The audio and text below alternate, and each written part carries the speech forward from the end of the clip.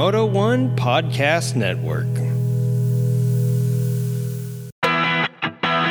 Hello and welcome to another episode of Creative Riding, the motorcycle podcast that brings you two-wheel topics from around the globe. Tonight's show is brought to you by our supporters on Patreon. If you'd like to become a patron of the show, go to www.patreon.com/creative riding to find out more. Now, to our regularly scheduled show.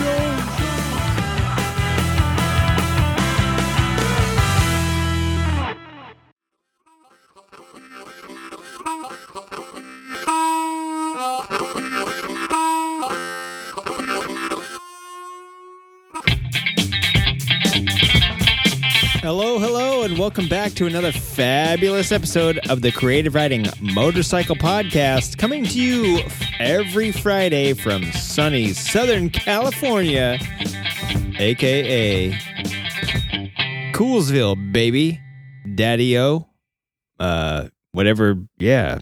Hey, we have a wonderful episode coming up for you this week. I'm Junk, your host, and I'd like to welcome you back to another fabulous episode of Creative Riding. And a couple announcements. This weekend, there was a Ramming Speed Classic Track Day scheduled for the Streets of Willow, I believe. They are going to cancel it. Last week, it rained like crazy all weekend. I'm not 100% sure if the David Mann Chopper Fest got rained out, but I can tell you that the weekend, starting as early, I think, as Thursday, like half the week, it was really wet and rainy here in SoCal. Didn't dip down, didn't snow, the temps didn't get crazy, but we had some rain. So we can commiserate with some of you people. Not everybody in the bomb cyclone area, not the people with wildfires over in Australia, all that crazy stuff, and definitely not the folks harmed by the volcano in New Zealand. Our heart goes out to everybody in bad weather and bad natural disaster areas. However, the only natural disaster we're going to have this weekend is the Classic Track Day getting canceled. Brady's doing the right thing. He doesn't want some of the vintage bikes, it's aimed toward vintage bikes and new riders, and he definitely doesn't want any old vintage bikes to go down, and he doesn't want any new riders to get discouraged, by cold or possibly cold and wet track conditions and have people not want to, do their second track day. So good call on that, shutting that down. Number 2, also scheduled for Sunday, and this is going to be going on. Lucky Wheels is going to be having their end of an era garage sale and hangout. For anybody that knows, Lucky Wheels was Los Angeles's premier do-it-yourself, member-guided and member-supported garage, DIY garage. And they did so much cool stuff, from the White Lightning campouts to the Good Luck show to the Women's Moto show. All the classes that they held there and stuff like that. Like, it was a great place to hang out, and it was the hub for a lot of Los Angeles-based motorcycle community events and stuff like that. So this weekend, this Sunday, they're going to be having their final get-together as Lucky Wheels. They encourage everybody to come down, grab a dog or a burger, drink some beer, listen to some music, and reminisce about the good times. And in the meantime, buy some of their stuff. They're selling off some of their tools and their surplus motorcycle parts. So now's the time to go down there and do that. Also, if you look on the calendar, go over to our affiliates over at Cycle Fish and check out everything. Just search SoCal, or actually just search wherever you're going to be, wherever your local area is. And there's so many toy runs and toy drives happening right now this time of year. I encourage you to get involved. And right now, we're going to step into this week's episode. Let's get right to it. All right, everybody. Now you know what's going on. And now let's get into a little fireside chat, if you will. I have a guest on the phone tonight. We're still waiting for Wiggins to cruise into the shop. He may be here any moment, or he may not show. We just don't know.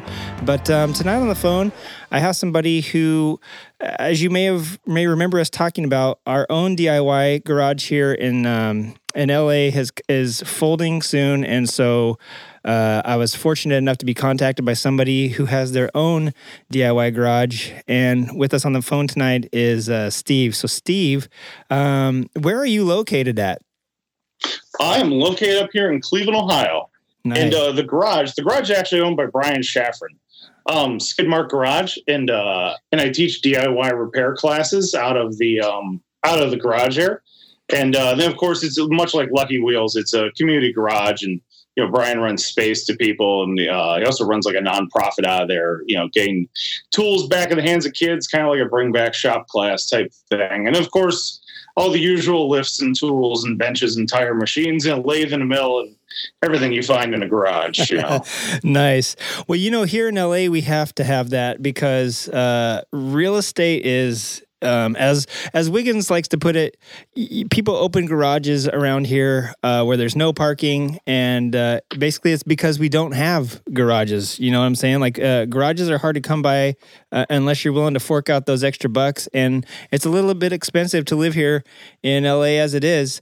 What is and as you mentioned, also Lucky Wheels being a DIY garage, they were also like a paid membership garage because people really can't afford spot to work on, their bikes. Like I said, they can't afford the garage, but $100 a month extra to have a shop that has tools, knowledge, and lifts and stuff like that you wouldn't have if you're paying for your own garage anyway. That was the bonus. What the difference is that Lucky Wheels unfortunately is closing down. How are you guys doing there at Skidmark? And you know what? I've heard Skidmark before from the Cleveland Moto podcast, and I think I've even heard your name mentioned on there before. And it seems like you guys are just doing just fine. How is the community there in Cleveland, and how are you guys surviving and weathering the storms when everybody else around us, at least here on the West Coast, seems to be closing down left and right? So far here in Cleveland, the motorcycle scene's been pretty steady. I mean, there's definitely been a drop off with the industry. Even though people, excuse me, even the guys I know at the dealerships and stuff say, sales have dropped off a little bit.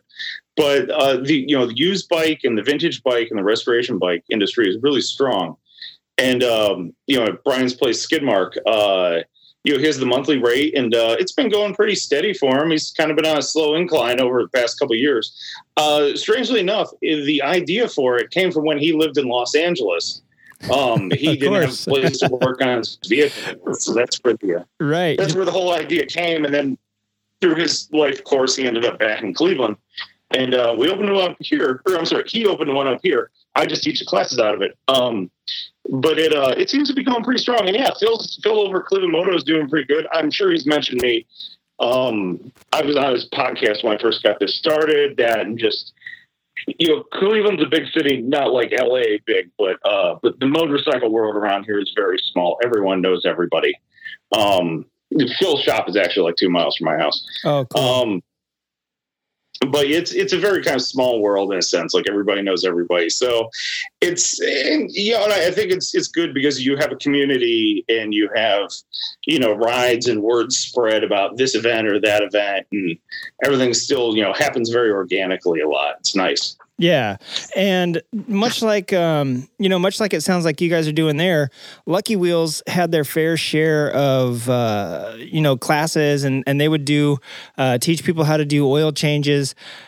And once you learn how to do an oil change, though, you don't need to learn to do another oil change. Right. And so I think it's a matter of getting your friends to come in. And, I could see where I don't work on my bike all the time. And so if I was restoring a bike, hell yeah, a garage with all this stuff going on, and especially somebody that has resources, like you mentioned, that you're teaching classes and you're all DIY. So you're kind of teaching people how to do stuff. I could see like rebuilding a bike for sure. But then once the rebuild's done, I think that membership model runs into its first obstacle, which is how do you retain people at that point? And it kind of sounds like, you guys, of course he got that idea out here in LA because, we talked a little bit yesterday, and that's how it is out here. Nobody has the space. And so you do need that space to do a cool project or even, change your oil or something like that. And just nobody has it out here. But I feel like that the garages out here, kind of, you build your business model on that the people are always going to want something, and unless you keep offering stuff, they don't come back. So what sort of stuff are you offering there at Noble Moto, and where does your experience come from? When you invite people into Skidmark there to do something, is it, come and hang with people that just want to show you how to wrench on your bike, or do you guys have like set classes and things like that? Oh, we do. I do have set classes. There's if you're a member up there, the general rule is, if you're a member, you help other members. So there's a lot of community to it. And there's also kind of like a lounge and a hangout area and stuff. And there's bike storage. So like a lot of people that, live in apartments and stuff just keep their bike there, and they have like the year-long membership, and then they can do all their maintenance and their bike storage and everything. And, it's heated storage. And then whenever they do need to work on something, they basically have access to it. Plus just the community that is Skidmark. Now for my classes, I have like the 101 maintenance course. And then even after you learn that, like I have carburetor classes, and I have a 101 customization class coming up, which actually Lowbrow Customs is sponsoring me on. Oh, fat. That's rad. It's coming up in February. And, there's been brakes classes and electro classes, and I'm doing like a second tier of tools, your impact wrenches and impact screwdrivers and torque wrenches and drills and taps.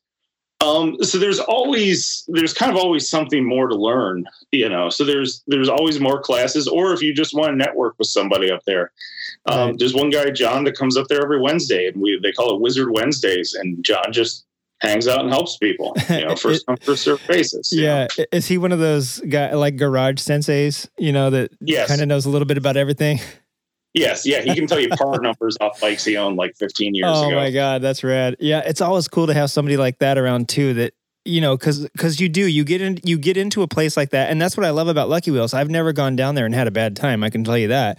It's fun just to hang around, drink a beer, talk, see what people are doing. There's always people there that are, one of the guys there is Robot Taco Racing, and he was building up a 250, an old Honda 250 to go flat tracking, and he already had a couple other bikes that he built their flat tracking. Well, he's there building his bike from scratch, and I think that he was a pretty good motor builder, but I'm not 100% sure on his frame and painting skills. So he went there and got some of that there, but it was always cool that like you're saying, there was somebody there to show him, hey, if you need to weld up your frame or brace it, let's try this and this. And there's those guys that hang out in those places. And so it is, if you're a motorhead, you love hanging out, whether you're working on a bike or not, right? So it's kind of cool that there's that environment that you guys have there. As far as the carbs and brakes and tap, I tell you what, I've rebuilt a few carbs in my time, and sometimes you'll go years because you get everything running right, but then you get a new bike. And I would probably pay to go back to a carb class now and then just to take it apart and not feel what's the word I'm looking for? Like, even though I know how to do it, I still don't think I'd feel embarrassed to go to a carb, especially with like a 4-carb bike or something, and just be like, hey man, like, sure. I haven't done this in like 5 years. I'd like to certify myself. Let's put it that way. So sure. It's kind of a black art, Yeah, for sure. Have you come across, in the time that you've been holding classes there, have you come across something that somebody has brought in that has stumped you? Not off the top of my head. I'm sure there's always still something. Somebody found some old weird bike in a barn somewhere that, there's 3 you stand around like, man, I've never seen one of these. Yeah. I wouldn't say anything's really stumped me. I mean, I've been doing motorcycles for probably 20 years. I did drag racing. I did nitromethane Harleys and the HDRA under Pro Fuel back when that was the thing. I've done dirt bikes, track days on sport bikes, street Harleys, pretty much every aspect of the two-wheeled world I dabbled in. So at some point, I've kind of touched on everything, but there's still always something. Somebody's still going to have some weird Ducati or something, or you get a lot of like guys buy somebody else's started custom, then they're trying to finish it. Some dude just rolled in a half-finished panhead chopper the other day. Right, yeah. So a lot of times there's the sorting out other people's customs, other people's projects, and trying to figure out why this Bendix carb doesn't work on, this iron head or whatever. Yeah. Right. And so that leading into that, what is your background in motorcycles? I mean, it sounds like you've been on this planet for about 500 years, because it sounds like you touched just about every single thing there is to ride, except for, a 1920s board tracker. Sadly, I haven't had a chance to get on one of those yet. I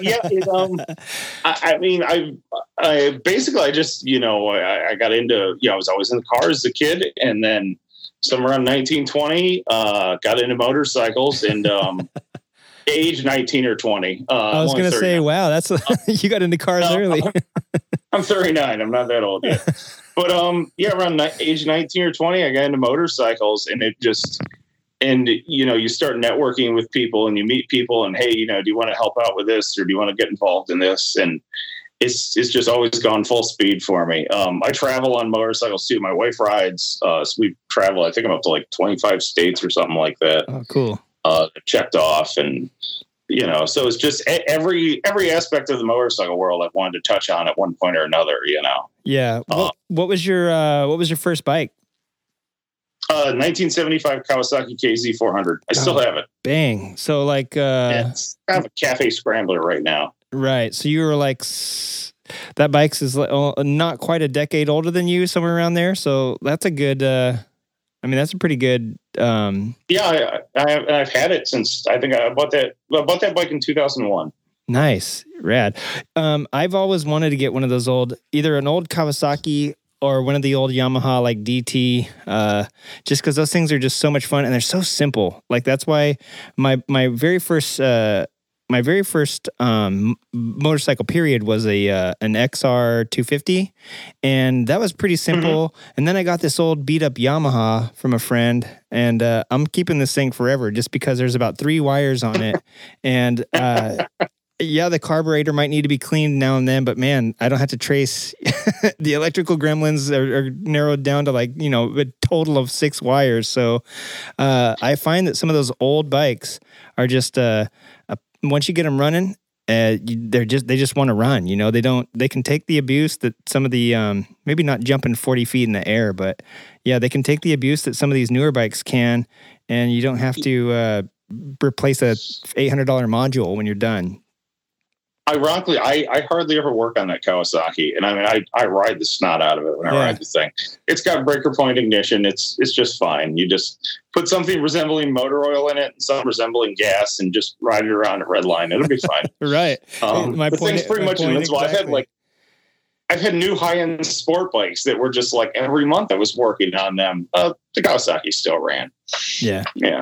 Yeah. See, that's my point exactly, and I will always have a warm spot in my heart for this thing. Even the most, I've when I got this thing, it had a chunk missing from a valve and it was still running. And the guy was like, "Oh, I think you just need to tighten the cam chain." And I'm going, "Dude, I'm taking this motor apart ASAP."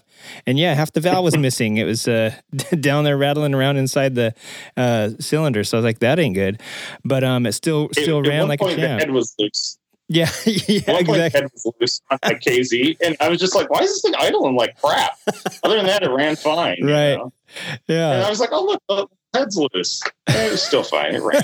That's amazing. I don't know how, but it did. Right. So, what is the?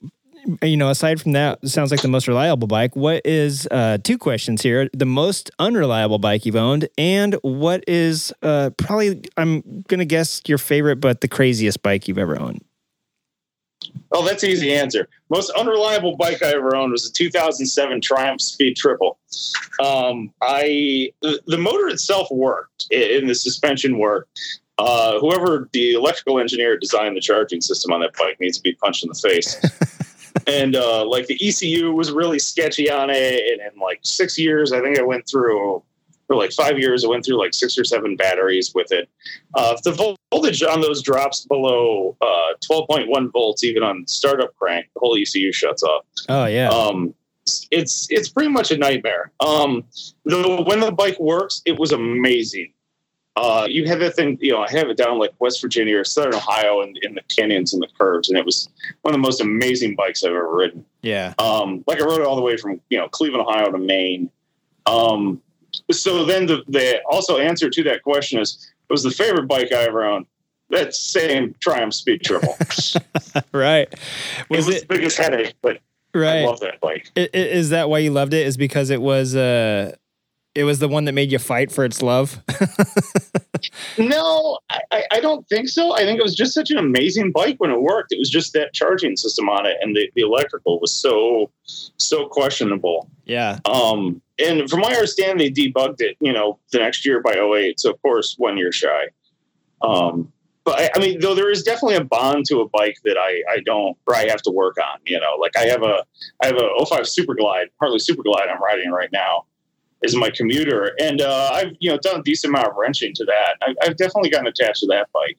Nice. But then I had an old 82 Virago that I never worked on, and that thing was amazing too. Yeah. Oh yeah. The Viragos are, or at least around here, known to be the bike that gets passed around like a 8-foot long cigarette, and everybody owns it forever and never ends up running it into the ground somehow, and it ends up somebody's cafe racer or chopper 10 years later. So I've seen quite a few of those things around here too. My wife's first bike was a 1990 Suzuki GS 500E that I think at least 5 of my friends owned. Yeah. Before she acquired it. So yeah, I understand. Right. It sounds like you've done quite a bit of riding. You guys focus on long distance, or are you just doing, is it based on the time frame? If I asked you like, what were you doing in your teens? You'd be like, well, I was doing motocross. In my 20s, I was doing drag racing. And, in my 30s, I was doing long distance. Have you done the whole gamut your whole life that you've been on bikes? No, I mean, the traveling definitely came more in my late 20s and then into my 30s. And I mean, it was always, an enjoyable thing, but it was also an element of having a bike reliable enough to do it, also being just, in a place financially where I can, take 4 days off work or something, Right. Versus, and then in my 20s, I was a little bit more after like the thrill seeking aspect of it. So there was more drag racing and then, road course type track days and stuff. And then, some time on the dirt bike. So I realized I was going to kill myself on that thing. But I mean, it's, there's some of it I would jump back into, some of it I'm just kind of done with, kind of been there, done that. But I probably get more enjoyment out of the traveling now, and then, like the canyon carving weekend trips too. Yeah. Do you guys have canyons there? I mean, I never hear Phil talk about carving any canyons. You got to go out of state for those. Phil's aware of some of it. So there's the infamous areas around here, or southeastern Ohio, West Virginia, then down into the Smoky Mountains. And when we get down to the Smokies, that's where Deals Gap is. And the infamous Tail of the Dragon. It's a big deal on the East Coast. And the thing about southeastern Ohio and West Virginia is it's very rural, coal country, poor, beautiful country, but it's just poor Appalachia where they've like paved every horse path through the hills. There's like zero, city or, traffic engineers going into this. So you have like these crazy 25-mile-an-hour switchbacks that just go on across like the entire state, to where like every turn is like 20 and hanging off the seat. That sounds like fun. There is some of the most amazing motorcycling going on down there, if that's your thing. Yeah. And so that's the now, South. I went around California once. We were in like the Sierra Nevadas, and that was, it's beautiful there. But it doesn't have like that same. You have more altitude up and down, but you don't have like those tight switchbacks. At least on the roads I was. Yeah, and those aren't. You essentially have canyons. They just aren't quite as epic as you guys have. Yeah. And I've been on PCH, anything like that. Yeah, for sure. I don't think there's. If I remember correctly, there's no oceans by Ohio. I could be wrong, but I'm pretty sure I got that one right. We have a very large lake, though it is not nearly as scenic as the Pacific Coast. Right. Well, don't they do like a? I swear they do some sort of like vintage melee race around there, or some sort of race around the lake, right? Yeah, they do the Lake Erie Loop. I did that once. It's about 640 miles in a day. It starts and ends in northern Ohio. And it's a race around Lake Erie on bikes under 250 cc's. Yeah. And so it's pretty much just 10 hours, well, 9 if you win, 9-10 hours of just red line on a CB 175 at 50 to 55 miles an hour. Just that sounds epic. It sounds like the endurance race from like 1950. It's brutal. Yeah, I did it once, and it was a sense of accomplishment, and I have no desire to ever do it again. Right. So highly encourage people, if that's your thing, like if endurance riding's your thing, like you got to do it. It's an amazing adventure, because you also have like 2 border crossings in there, so you have to deal with that, and that's part of your time. Is negotiating with the unfriendly border police, and Wait, is it going into Canada, or where does it go? No, it's coming back in. They're cool when you go into Canada, and you try to come back in the States, they act like you're a wanted felon or something. Right. Yeah, try to go down to Mexico and come back, especially if you're tan. Like you'll get pulled into secondary. I imagine it's probably a similar scenario there. Yeah, or maybe more so. And it never used to be like that at all until about 19 years ago, right about now, I guess. But something like that. That does sound like something I would like to do. Do you, when people come into the shop to learn about, whatever the class is that you're going to be putting on for that time, do they get introduced to all this stuff? Do they get initiated into the Ohio moto lifestyle, should I say? And do they get invited to do these things, which may potentially turn them into lifelong lovers of the sport, or potentially turn them off from sitting their ass on a seat ever again? We don't want to run them off. It's kind of a case of, if you come in, everybody loves to tell stories about riding motorcycles. So it's just a matter of asking the right person the right question, and then you'll get inundated with the stories. And, a lot of it's spread through social media, so you meet one person, and then, somebody posts an event. So then you start inviting other people, that ride, and, it all kind of intermingles from there pretty fast, Is Skidmark, has it become a meeting? Like, do people do cars and coffee there, or has it become sort of a meeting place for people to just kind of come and introduce new people there, and bring them to these classes? Maybe, hey, you don't have to have a bike. Just come down here and kind of learn how to wrench, and we'll get you set up later. Not yet, but I mean, not for my classes, though. It has definitely been a place where people have brought in, people they were trying to get into motorcycling, like, hey, check this out, which I think is especially good for the new riders and stuff like that. Somebody, they have a bike and they want to get their friends into it, but maybe they're nervous. They don't know anything about bikes or whatever. Yeah. There's definitely been a lot of introduction to that, and then of course, people that come into the 101 classes, a lot of time that is their first time at Skidmark. So then in turn, they usually meet Brian, the owner, and then whoever happens to be hanging out there doing whatever. And it's kind of at least during certain hours, it's kind of an open door policy. So, people can come in and hang out, and there's flyers up. And then of course stuff gets, plugged around social media, and everyone's very social and friendly. There's no attitudes or anything. Yeah. We haven't done any like cars and coffee yet, though. That would be amazing. They did do Fuel Cleveland, was kind of based out of it for about 2 or 3 of the years. Right. If you're familiar with Fuel. I forgot about Fuel. I kind of forget about that is a major, if I know about it here on the West Coast, it's got to be a pretty major thing. And it looks like it gets a lot of people coming and a lot of interesting bikes showing up there. The Fuel's always, it's a builder show. The guys, a lot of the guys are associated with Lowbrow Customs put it on, and they pick and choose who gets to be in there. Right. And they always try to have like a nice array of, it'll be vintage Harleys, and then they'll have some survivor bikes, and then some new customs and cafe bikes and scramblers and dirt bikes. And it's grown every year. And it's always, the Fuel is always an amazing show to go to. I'm not much of a bike show guy personally, because I'm kind of like, I look, 5 chrome bikes. I've seen that before.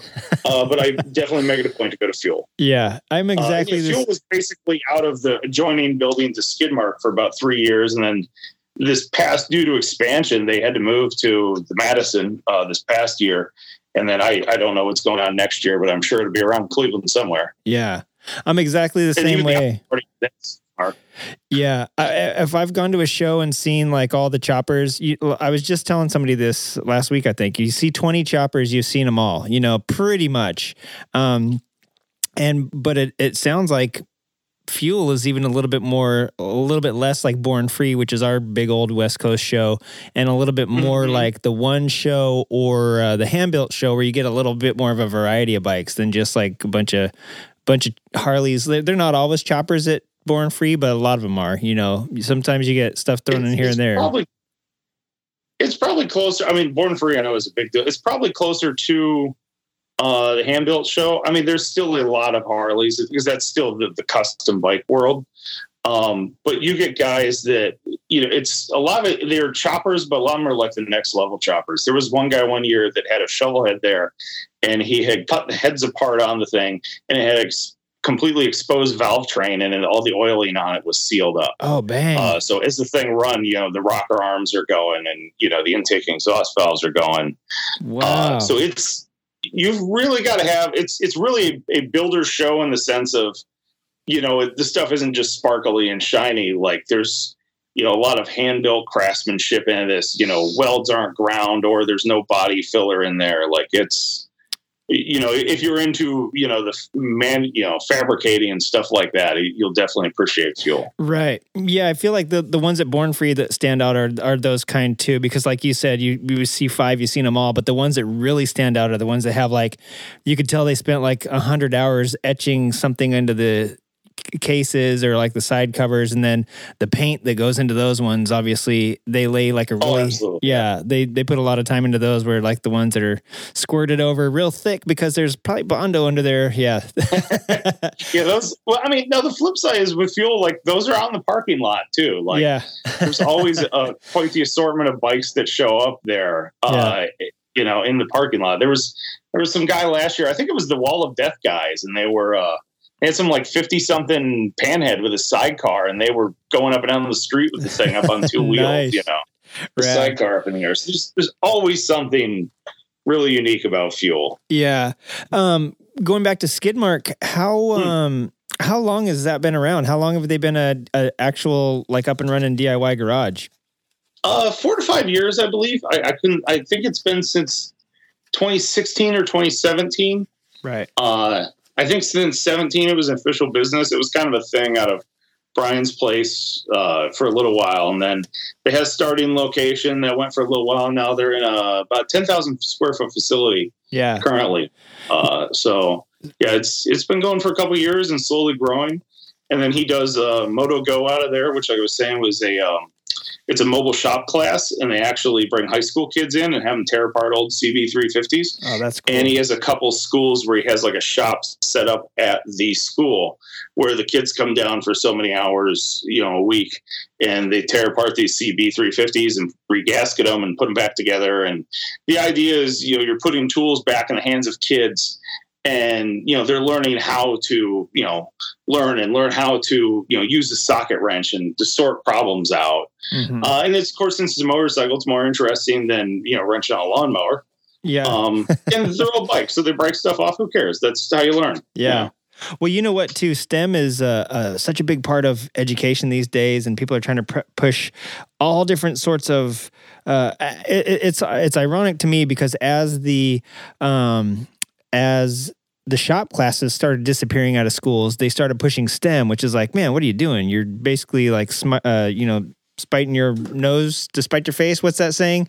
And basically the thing is that once you realize the value of, we actually have had a teacher on here before that used her drag racing and her love of, she would go to a skydiving facility and teach the kids about the motors and stuff. But she used all that in her lessons to talk about, physics and stuff like that. And it's like, not only that, but the problem solving that you learn when you have to diagnose something and then fix it. It's kind of a twofer, you know what I'm saying? So it's kind of ironic to me that I saw it happen, the last few years that I was in high school, and this is like 700 years ago.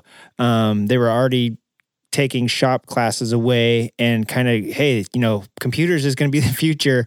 Let's turn this into a virtual problem. But then now a lot of times, and especially in Milwaukee, and especially there in Ohio, and even in Florida, I've seen a lot of people coming back to, this is the new shop class, and they're actually taking the kids out of school and taking them to places like this. One of our friends from Milwaukee, she actually runs a group called Build, and they do the same sort of thing that you're talking about, but it's like a after school thing through Build Moto, I think is what it's called. And so that's really cool to me that he's got that going on, and however he arranged that with the school district, can I introduce kids to these things that are dangerous now? And it's like, they're not dangerous. Kids used to do this all the time. But he's conventionally trained as a teacher, so he had some connections there. Nice. And you're absolutely right. You're teaching the kids are learning deductive reasoning. It's not just a theory. They're learning stuff hands-on, and to quote Brian, they're learning how to learn. Yeah. When they actually, get their hands dirty and sort problems out by themselves. Side story on that, we were at the AIM Expo in Columbus like 2 months ago, and Plug in Moto Go, and we had an old CB there. And, as kids came by, we just hand them wrenches and like, hey, you want to take something off it? And, point at the bike, and, there was, like these 2 10-year-old girls that were just going to town. They pulled the exhaust off and they pulled the carbs off. And, the one of them tells the other one, like, there's nothing to be afraid of. And she goes back to like digging in a Phillips screwdriver with a flathead bit and still manages to get the turn signal off. And they were just so floored over, taking this old bike apart. Yeah, that's rad. It was great.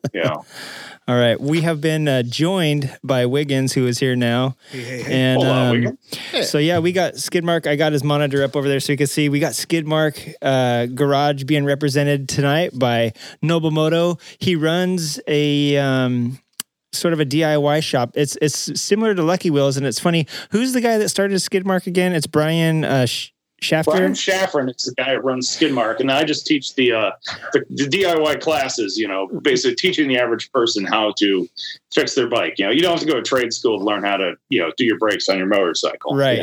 So Wiggins, a little background. Guess where he started he got the idea for Skidmark. Well, I don't know if he got the idea for it, but he lived here in LA. From a Chart? From a Chart. Well, he moved back to he lived here for a bit and was like, hey, it's the same thing as Lucky Wheels. Like we're always talking where nobody can afford a garage around here. So yeah, I mean, it's popular and it makes sense because there's a lot of people want to do things themselves and they don't know where to start. So it's just such a good way to they want to have someone help them and watch over their shoulder so they know they're doing it right, but they do want to do it themselves. Yeah. And I was even saying earlier, I wouldn't mind going back to a class for like tapping. You said you offer like a tapping class and stuff like that. Yeah. Drills, taps, threads. Yeah. I haven't had to do that in like over 10 years probably since I've owned a Volkswagen Bug. I used to race that thing all the time. And right. I did the rail buggy thing for a while. I understand. Yeah. So those things are always getting some sort of helicoil in here or there. But, that's something that I haven't done in so long that it'd be kind of fun to go back and just practice on someone else's stuff before you go and destroy your own. Sure. So we're looking at I know you have a website where you can go and you can actually look at the classes and the itinerary that you have, but you also have a lot of YouTube content. Like you're a all sort of content creator. And so, it looks like you're kind of giving people a doorway into, do you have a lot of free stuff out there on the web as far as like, hey, or is it just kind of encouraging people to come in to do the classes and learn the shop? A lot of the YouTube content is some of it's planned. A lot of it's maintenance that I have to do on my own motorcycle. So I shoot YouTube videos with it. And then I started doing like a little tutorial, like I did on like an impact screwdriver, and Marisa did one checking the valves, but the sound got screwed up, so I had to take it down. You must have an old so Honda. I have content there. There's a handful of commercials on the YouTube channel, but that's really just plugging the channel itself. Right. But the majority of my videos, they are content. Like it's not a teaser thing or anything. And then of course, I kind of feel that is plugging the classes. Like, hey, so here's a video on how to change the engine mount on my Dyna. Or you can come in and take an entire class for it. And I have a thing out there now too, where you can hire me and I'll just kind of supervise your repairs too. Rad. To give you look over your shoulder. Yeah. So it's kind of both. The only thing I have that's online through CourseCraft, I have an online electrical course that I wrote. So you can go into CourseCraft and take that, and it's like a few hour long thing. There's a few YouTube videos on there with it, but it's mostly writing and questions and electrical theory and stuff like that. And that is pay, but everything else is, just out there on YouTube doing its thing. Yeah. What do you normally charge per class and how big are your classes? Like what type of draw are you guys getting there? Depending on the subject matter, they're usually 4 to 6 people. Like I have a 101 class coming up here in a few days. It's full. I have 4 people in it. It's $100 for a class. It's about a 3.5 hour class. You get a booklet with it, a little voltmeter, kind of a handbook that I wrote of all the different basically all the things I covered. We also have pizza. You can hang out in the garage too. Right. And usually one of my friends is basically getting a free oil change as a product of it. And, we'll do some maintenance on a bike and change some spark plugs and align chains and check brake pads. And now the carb classes are they're also about $100, but I usually go up to like 6 people on that. Then that's a 2-night class where I tell people, I have carbs for you to work on, or you can just bring your stuff in and we'll work on that too. And then for the second night, it'll be like the next week. So I can kind of tell everybody like, all right, now I've taught you something. Now go home and try and put it on your bike and come back to me with your problems next week. Right. And we'll bring your bike back if it runs. And, we'll tune it in or sort out your problems or whatever it may be. Right. And then some classes like the customization class I've coming up that's sponsored by Lowbrow Customs. That one's a little cheaper. I think that one's $65, something like that. And that's also going to be about a 3 to 4 hour class. We're going to change out some handlebars and some grips and some mirrors that Lowbrow hooked me up with. Rad. Just to because I kind of want to get people into the idea of, well, let me start over on that. It's Skidmark. I see a lot of people that just, they're new to bikes and they say, I want to build a custom bike, and they get an old bike and they tear into it and they try to do this full custom for their first thing. And, to personalize a bike, you don't have to take a disc grinder to the frame necessarily. Changing handlebars and mirrors can be a huge, right. huge visual appearance. So I kind of want to just, show people that, you can start simple with that and still have a cool, unique bike that's yours, with just some basic bolt-on parts. Well, and a lot of people don't realize how much impact stuff like bars and mirrors and foot controls and like different bags or different seat, like simple bolt-on stuff really makes on a bike. Like, you can look at stuff that hasn't had one grinder taken to it anywhere, and if just a person knows what they're doing bolting on parts, it really makes a big difference. And also, absolutely. Also, the guys at Lowbrow are awesome guys. Yes, they are. Yeah, Tyler and Mikey Revolt. Yeah. So much. I know they sell a ton of stuff. Oh yeah, and super reasonable prices and great products. Like they're awesome guys. Yeah. It's really good that you have like partnerships there with people like that are part of the industry and not just like some weird. When I was doing welding before, like there was I took a class here locally because I hadn't welded for 5,000 years after I got out of a body shop, and I was like, man, I'm going to go back and do some welding again. And the dude had like a weird deal with people where it wasn't like going to any of the known welding supplies. And I was like, why did you do this? It would be so nice if I could just walk into any, blankety blank shop that there's 100 of instead of going to this one weird place for stuff. So having people come on board that, it's a great way for them to get their name out there too, but it's really cool that they're just as into, inspiring people to make stuff as you are to help them and get them on that path. That's, super cool. Who else is up there in that area that you guys work with? Well, first and foremost, Super Trap. Friends of mine, plus I run their exhaust on both my Harley and my wife's Harley. The Super Trap Jardine and FPS Radiator, they're right here in Cleveland. That's all under one umbrella. And then Weisco's here, the piston people. Cometa Gasket. They've actually donated some gaskets to the carb class before. Hans over at HMF is here in town. He does mostly dirt stuff now. Mr. Gasket and Holly are here. Obviously, Lowbrow's 15 minutes down the road in Brunswick. There's probably some more I'm forgetting about, but that's probably the big ones. And of course, all the assorted dealers. Yeah. Yeah, man, that's cool to have all those like resources right there to pull from. I thought Weisco was in Iowa, but is Iowa close to Ohio? Nah, not really. Not It's really. about 600 miles. Oh, It's The other like side of Indiana. it's like the opposite side of the Midwest. yeah. You should see. It's like other side of Indiana, Illinois, and They're like Midwest. We're like East Midwest. okay. yeah, One of it's these like days, West Midwest. right? One of these days, I'm gonna draw a map of the U.S. based on like how it is in my head, and I'm gonna make a T-shirt and sell it to people who listen to the show because it's so funny when we talk about stuff. Right. I was earlier. Do you know any of the hooligans around Ohio area? There's really Not really, only no. one. Okay, my buddy Ethan's from over I there. do know I'm the out of hooligan. racing loop, but The what? I'm out of the racing loop anymore, Oh, so I okay. don't know too many of those guys. My buddy Ethan's. I mean, they have the big AMA race down in Lima, which is cool. yeah, Big AMA yeah, that's track. a crazy one too, man. That's a crazy track. You know, I hear every year Phil just talk about it endlessly, and it makes me jealous and want to go. And also, Liza Miller from the Motorcycles Misfits podcast out here goes every year. Is the Mid Ohio, the Vintage Days, and I've been, I was joining the AMA this summer and subscribed to their magazine, and I see it, and I'm going, oh my God, Pickerington, Ohio is where I need to be in like July or whatever the hell it is. Yeah. You ever It's like cruise first down? weekend in July. Yeah, you ever cruise down there and see what sort of financial Yep. damage you can do to yourself? There's a lot of financial damage you can do yourself in Vintage Days. It is. I don't even know how many people go, but I mean, there's a swap meet aspect to it. There's the actual racing. Well, there's the road racing because it's at Mid Ohio Sports Car Course. Then they have some dirt scrambles set up, and then so the swap meet. Then there's the vintage stuff, and there's usually a couple manufacturers there. And then, of course, then in the campgrounds, you have the mini bike shit show, as we've called it, which is just guys on old beater dirt bikes and mini bikes and stuff.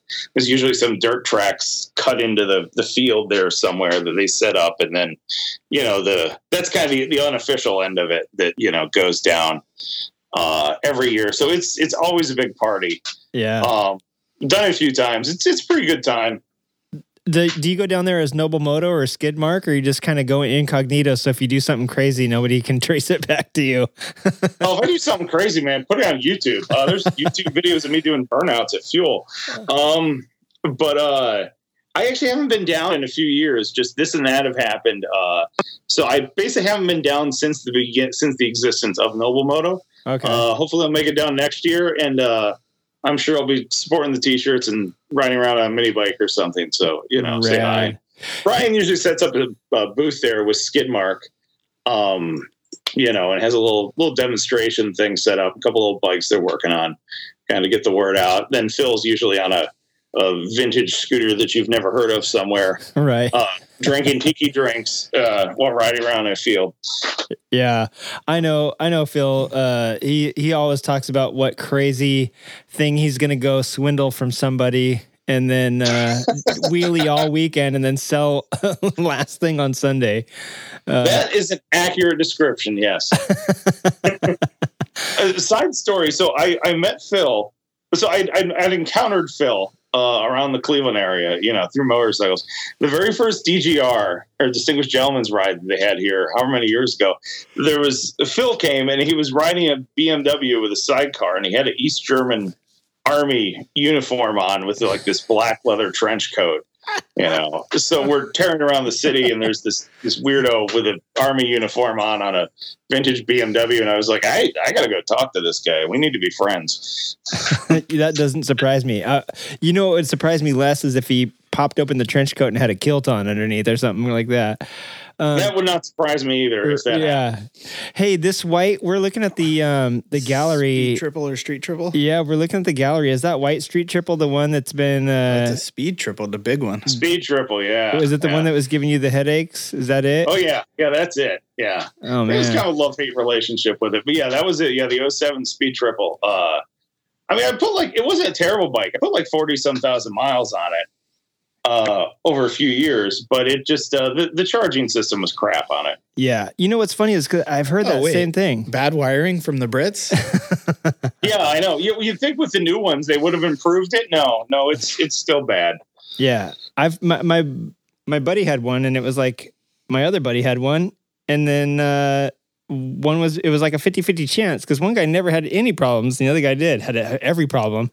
And then I had a guy supposedly after 08 that was 07. Supposedly 08 and up, they got a lot better. I have a friend who has an 09, and he never has any problems with it. Yeah. This is like a 05 or something like that. I forget what. Yeah, the 05 to 07, what would happen is if you put like a voltage meter on it and watch it while you're riding, like if you were under 2,000 RPMs and the fan was on, it was actually losing voltage.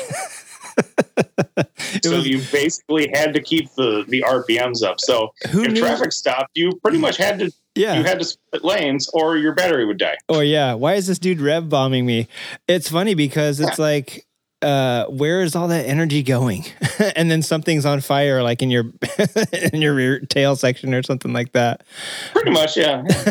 But I mean, don't get me wrong. Like I rode the thing to Maine. I had it down Deals Gap, rode up to Oshkosh, Wisconsin. You know, it still took me around quite a bit. It just required a lot of attention. Right. And so are all the bikes on this gallery the ones that you've owned over the years? I see there's a blue Harley, looks like is that an Ironhead? I can't tell what that is. That's a Dyna. No, that's a Super Glide. That's a 05 Dyna. That's my daily rider there. And then is that the one that you still have right now? Yes. Yeah, that's just getting painted this winter by Chelsea Motorworks. Yeah, see, that's something that we don't have. You guys, Skidmark is probably making it because of the storage aspect of it. Well, here in SoCal, we don't ever quit riding, so we don't have that bike storage thing.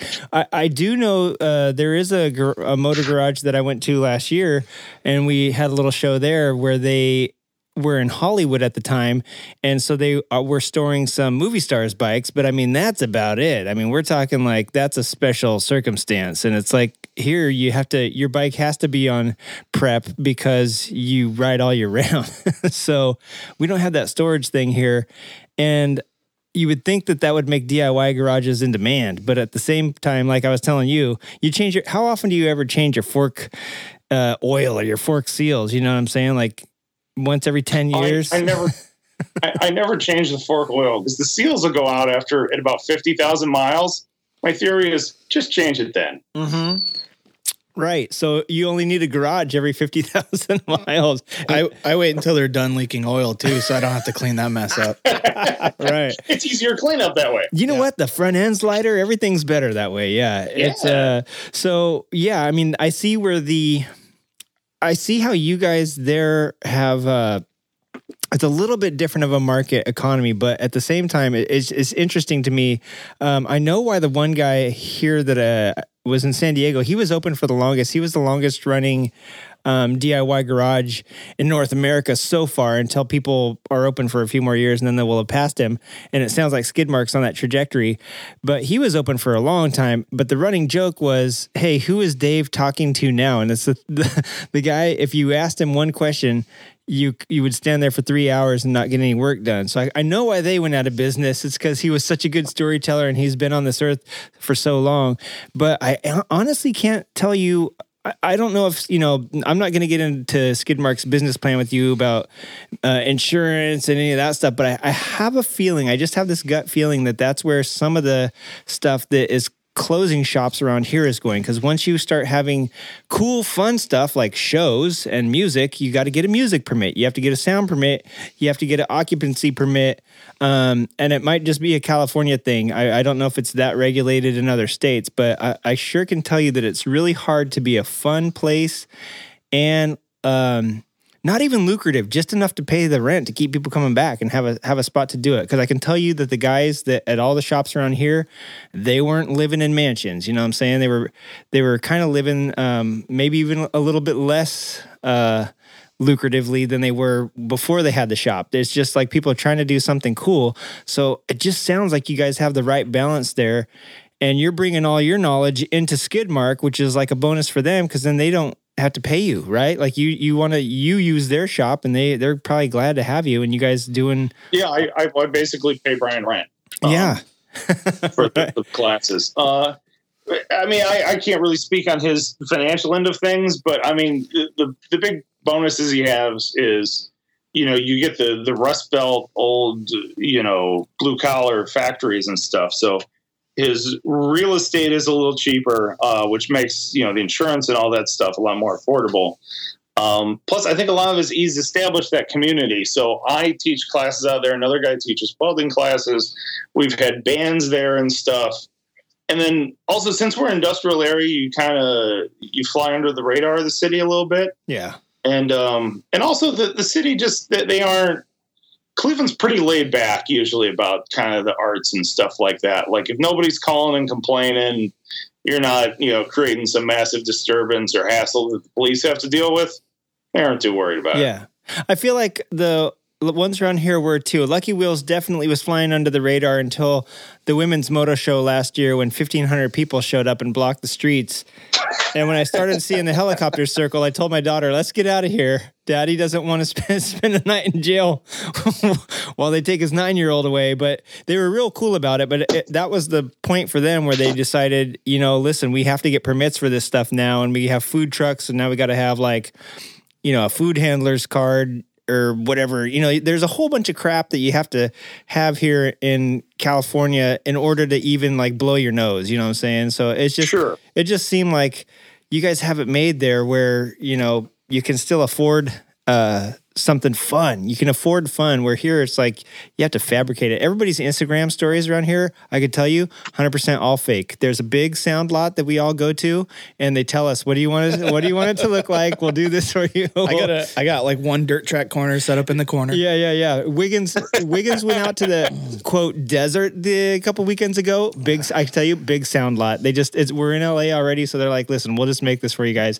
But no, on a real note, it is getting harder and harder to have a fun, just community garage where people are invited to go. And it's kind of got down to the point where people are doing it out of their own, going back to the 90s when I was racing cars and stuff, is you're going back into your friend's garage and you're kind of doing it out of their garages now. We don't have, you're losing the shop space like that you guys have, and we're losing specialists that kind of know what they're doing and have been around motorcycles for quite a long time. Speaking to that, I want to ask you, you've told us all this great stuff that Wiggins wasn't here when you were talking about you used to race nitromethane Harleys. He took Jay Leno once. He pointed to Leno, revved his motor. Leno looked over and he took off. You weren't here to hear the story, but it was great. I'm sorry, you're going to have to listen to the podcast later, but he used to race. I have a similar story. This happened a few weeks ago. Oh, I was talking about you to Wiggins. I was bragging you up to Wiggins. I thought you meant encounters with a celebrity. I was like, I have an absurd celebrity story. Yeah. You drag raced Leno, remember? Dang it! Well, I didn't get to drag race anybody, but I was driving around Cleveland. My wife and I were out on our bikes, and there's not really a ton of celebrities here in Cleveland. With the exception of LeBron James. What, Drew Carey? Drew Carey lives there, right? Who? Drew Carey. No, I thought he lives out in L.A. I don't think he actually lives there anymore. Did you say LeBron James or Ron Jeremy? LeBron James. I don't know about Ron Jeremy. Yeah, both of them. I don't know where he lives. Yeah. He puts the high in Ohio. Sorry. So I get cut off by an Alfa Romero, and I pull up next to him, to give the guy the stare and say something, and it's Geraldo Rivera. Radical. Holy cow. People that cut me off in Cleveland, Ohio. I get cut off by Geraldo. Man. He didn't even look at me, Man, that's a name I haven't heard for a long time. That's pretty cool. I wanted to ask you, we didn't really get into this earlier in the show. You kind of started listing off your specialties and all the stuff you got into, but what is your background? Where does all your knowledge come from, and where does your mechanical background come from? I initially, I took in high school, I went to vocational school and took drafting and machining, tool and die machining. And then from there, I went to a trade school after I graduated for industrial machine repair. And most of my career has been in the steel industry, fixing cranes and machinery and fabrication equipment and stuff. And I currently work in the aerospace industry now, but it's still a lot of fab work and CNCs. And so basically I fix stuff all the time, whether it's at work or at home. So it's been, as far as like, applying to all the motorcycles, well, it's just machinery. So, it transferred over to the bikes very easily. Right. Yeah. And I did work at Supertrap in research and development for a little while when I tried to get out of machine repair, and then somehow or another ended up back in it. So that's cool. You know what? I always think like, Wiggins, he does like weird machine stuff, but then we always meet somebody like you or somebody like Chris from Moto Manufacturing, who she is their like marketing person, but she used to sell tooling that Chris currently is selling right now. She used to be a supplier or a vendor or something like that. It always comes back to, weirdly, that Wiggins is even though you're not in the motorcycle industry anymore, Wiggs, you're still somehow connected to all these people who are. Oh yeah, I mean it's crazy how this stuff like kind of just goes back around, and you find out you're all kind of doing the same thing still. Yeah, I can't fire him yet. He's still relevant. Somebody's got to put those helix coils in. I barely ride motorcycles anymore. Yeah, so. I know. We're going off of his CNC stuff now, and it's still relevant. This is going to be the creative CNC show pretty soon. But yeah, no. So it does make sense, and I'm the same way with my kids. My son, actually, my daughter too. My son loves Legos. Has always loved Legos ever since he was a kid. And when he was about 6 months old, he would tear stuff apart just to see how his toy worked, just to see what was inside of it. And so I've kind of used that to my benefit. Now that they're 8 and 9, I always bring them out and say, hey, let's tear. I have a couple engines sitting around, and I've always had like something that needed fixed here and there. And I always have them.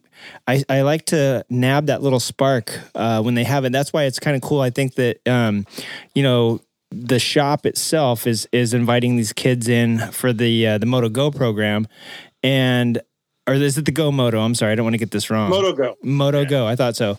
So yeah, I'm excited that that's there because you need to nab that spark these days and get these kids into stuff so that they can grow up to be like us's. We might not be so cool now to a kid. Oh, you ride motorcycles. My kids hate looking at motorcycles right now, but trust me, in 5 years they're going to be like, man, that's my escape. Dad, can I ride your motorcycle? Can we go out to the trails or whatever?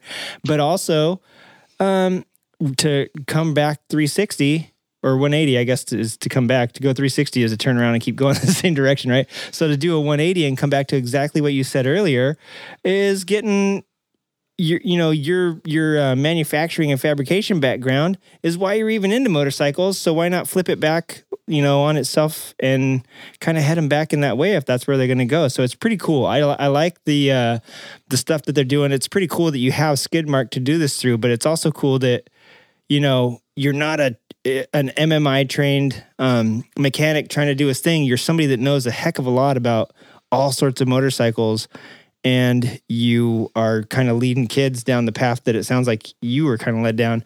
Do you have anybody in your family that rode motorbikes or that got the bug my into aunt and you? uncle both ride. Okay.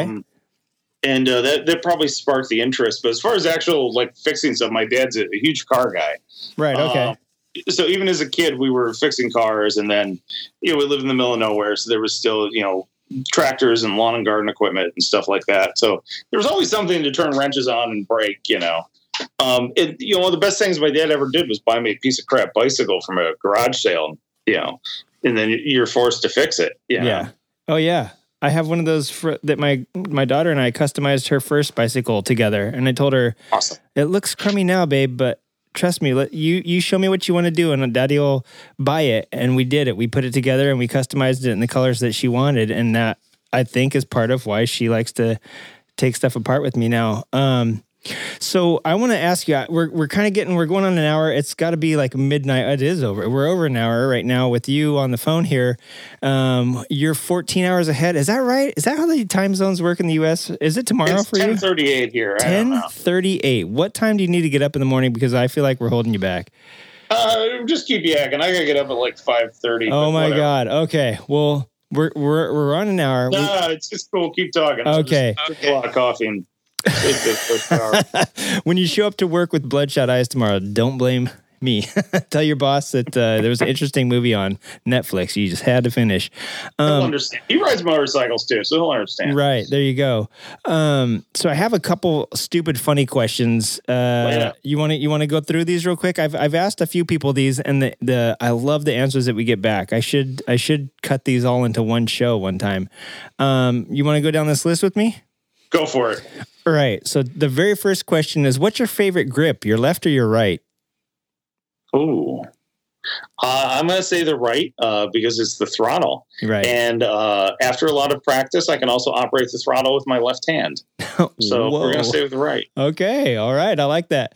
What is your favorite dog breed? This one has become very controversial over the last few months.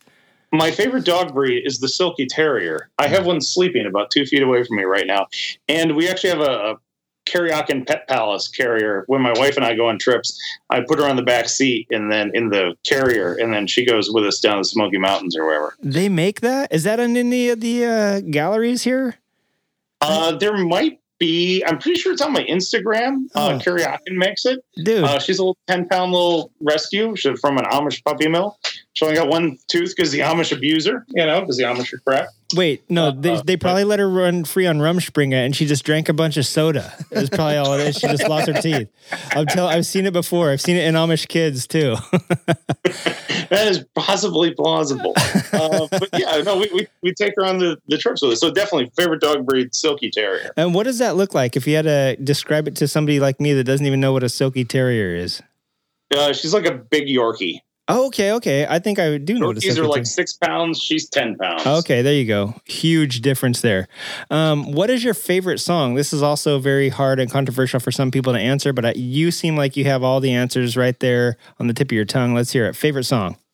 We're just going to go right off the top of my head. The favorite band, which would be Clutch, and we will say probably Earth Rocker. That's a good song. Damn, what a good band. They used to be all clean-shaven dudes, and now they're all bearded, hillbilly-looking guys. Still rocking the same sort of music, though, so good. What is your favorite type of sandwich? Cuban. And what is your favorite month? Probably, I'm going to say May, because that's when motorcycling really starts off. I mean, it starts really in March, but it might still snow. So May, you know, you can go full bore in May. Trust me. Over the past few years, we have some friends that drag race up in Wisconsin, and I would always be announcing, they're going to start in May, blah, blah, blah. And then it snowed till June. So I'm done talking shit about the weather. I ruin it for everybody. So I'm not even going to mention, I'm just going to shake my head yes and say, okay, that's your favorite month. I'm not going to bless you with good weather because it won't come this year. It gets cold here in Cleveland, but Wisconsin, that's some next level stuff there. Yeah, I know. Crap. They've told me that Californians evaporate when they go up there. What is your favorite character from the movie Spaceballs? Ooh. I'm going to say, what was, Colonel Sanders. Yeah. Okay, yes. What is your favorite type of sweater? A hoodie? Is that an answer? Sure, that'll answer. I usually don't ask people that one because I realized it was so dumb after I wrote it, but I went ahead and went with you. As far as motorcycles go, which motorcycle through all the generations and all the 115 or 16 years that they've been around on this planet, which motorcycle do you think has had the best graphics? Ooh. Triumph. It's very subtle and classy. Okay. So just like any year, the Triumph that, I forget what they call it, but the one that's just on the side of the tank with the little screen under it. Yeah. That deal. Yeah. Okay. Yeah. It's a very timeless look. Right. A lot of people start reaching back to the 80s and 90s when all the neon crazy, all the crazies happened in the 80s and 90s. And so, but I think the Triumph, that's a pretty simple one to remember. What is your right now? This couldn't have been a thing 10 years ago if I had the show, but now it is. What do you think is the best motorcycle meme out there? Let's just say this month that you've seen. This month, it's the reminder to not blow the snow and ice into the roads because it can make it slippery for motorcyclists. And that's kind of a spoof on the grass clipping ones. Oh, right. Okay. And it is actually snowing right now in many places. So I guess that is true. What's your favorite? It's like 37 degrees here. You're kidding me. I was going to ask you that when I called you earlier, and I was like, I'm not even going to. It's 37 here too, just so you know. Oh, okay. Right. Wink. I figured it was. Yeah, it is. It's very cold. It's snowing here too. What's your favorite type of pie? Key lime. Oh, wow. A silky terrier and key lime pie. I think I'm getting a fix on your personality type here. I'm going to give you like a little spit out at the end of what. Oh, it's like a Rorschach test. Yeah. What's your favorite ocean animal? And remember, manatees and dugongs do live in freshwater, but they also live in the saltwater. Oh, it's called a dugong. The manatees with the fish tails are dugongs, and the ones with the round tails are manatees. I'm just gonna say a dugong because that's a cool name. Oh, wow! You didn't even know that ocean mammal, and 5 seconds ago, and now you love it. I'm down with this guy. That's how it is, yeah. Yeah, the dugong. Got to look it up. It's like the cousin to the manatee. Who do you think, in your opinion, is the best actress? Who's your favorite actress? Actress? Probably either Kathy Bates or the girl from Silence of the Lambs. Oh, Jodie Foster? Jodie Foster. Anthony, what's his last name? Anthony. No, the girl from Silence of the Lambs. Yeah. I was trying to make a joke. You know. Yeah. Jodie Foster. Wow, she was actually she was a pretty legit actress from the 70s on. Now this one has hurt a lot. Some people have never come back on the show because of this question. So if you decide to just hang up on me now, I totally understand. Who's your favorite relative? My favorite relative? Well, my aunt and uncle ride motorcycles. So I'm just going to have to go with my aunt because, right. You have to go with Please do me a favor. Don't tell your wife that you're on a podcast tonight and tell her. Oh, she heard half it. So. Oh, no. Well, don't let her hear She would technically be a relative. Yeah, because I didn't think of that. Uh-huh. That's why people have called in later to the show and said I've ruined their lives. So I don't want to hear back next week. Last question. How many pairs of coveralls do you own? 3. Okay. That's a pretty good legit. That doesn't sound like an Ohio number, but that sounds like it's still a pretty legit number. Like an insulated, non-insulated, because Ohio. That sounds like an Ohio answer. There you go. I didn't ask you this one, but I'll go ahead. This is the real last question. If you could have picked any name for yourself, what would it have been? Anything, if your parents hadn't named you Steve, what would you have named yourself? If they said, go free for 12 years and then name yourself, pick your name. I don't know, maybe something weird like Leonard. That's a good. So he's got a silky terrier. He loves key lime pie. He owns 3 pairs of overalls, and his name is Leonard. And he doesn't even like his wife. I think we've discussed.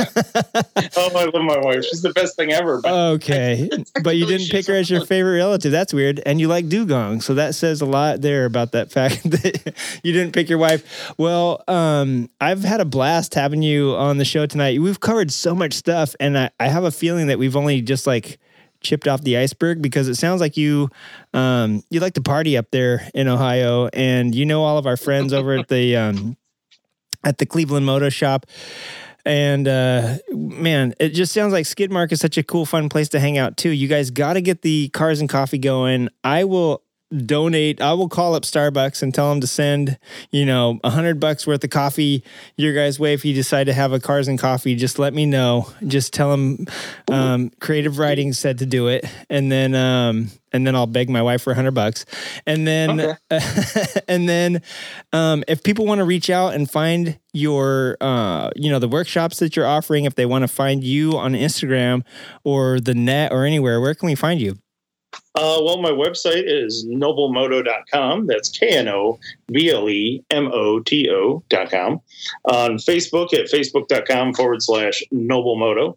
And Instagram at noble, which is KNOBLE, noble_moto. Yeah. If you go to my website, it pretty much links to everything. And from there, you can also find, links to Skidmark, MotoGo, the sponsors like Lowbrow and Supertrap. Right. Right. And you've got your website has a place not only to reach you at noblemoto@gmail, but it's also got all your workshops. You can shop, you can look at your press. You got the gallery, the bio, the blog, contact information, reviews. And I write a tech article for Thunder Roads, Ohio, the local little free biker magazine. So that's linked up too. Yeah.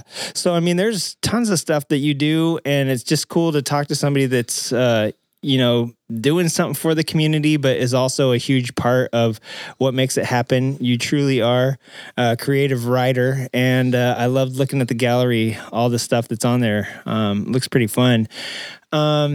Is there anything else? Did we miss anything here tonight that we should have asked you that you have to tell us that you've never told anybody that you want to get out right now off your shoulders? You did you jump Snake Canyon and didn't tell your wife because you thought she'd be mad at you? Did you? No, I'd have her film it. Okay, yeah. We're married. She knows how I am. Right. So she knows you love your aunt and uncle more than you love her, and she's cool with it. So that's all that matters. She likes them too, So. Oh, there you go. Hey, if I have her on the show and she answers the question in the same way, I'll know that your aunt and uncle are some seriously legit people. But yeah, man, it's been fun having you on, and I think we're going to cut you loose. We've only had you on the show for an hour and 15 minutes, but I have a feeling that the way time works in Ohio, that it's like midnight there now.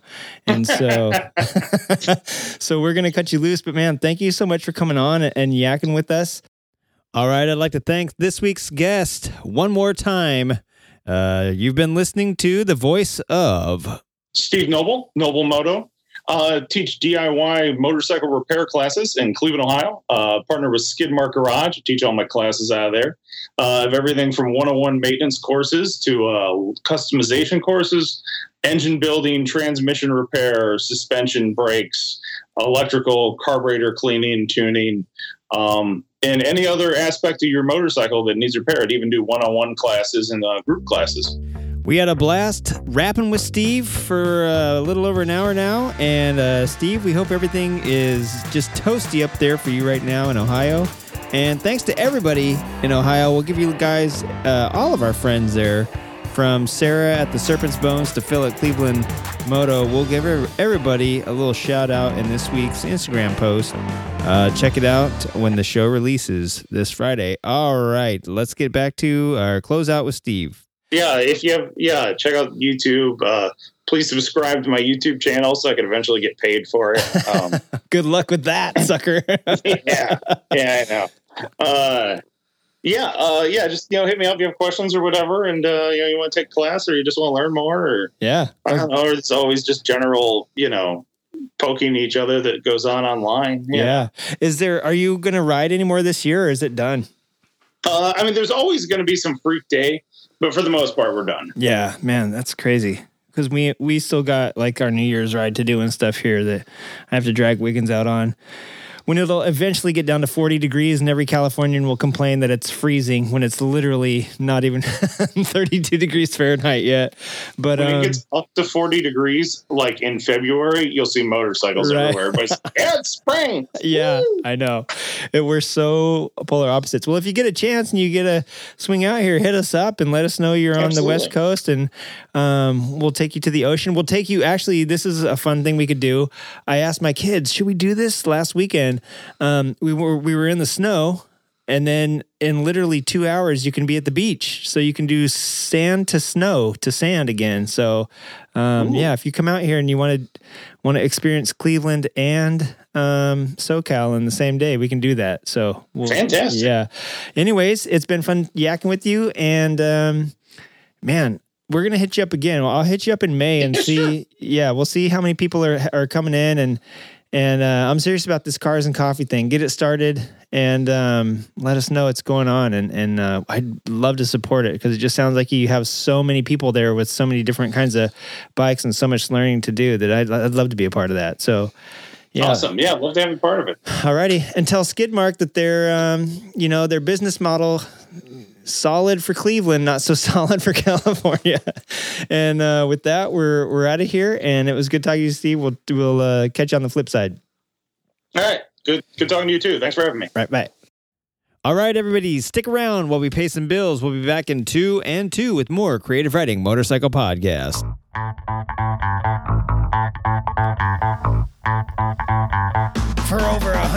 25 and a half years, no pickle has been more trusted by motorcycle champions everywhere than Klobman Pickles. You want to win your race? Put a Klobman Pickle in your face. Klobman's guaranteed. I'm Mama Klobman, and I recommend Klobman Pickles for the win. You heard, Mama. Put a Klobman's in your mouth and a championship trophy on your shelf. Klobman's, the only pickle for motorcyclists.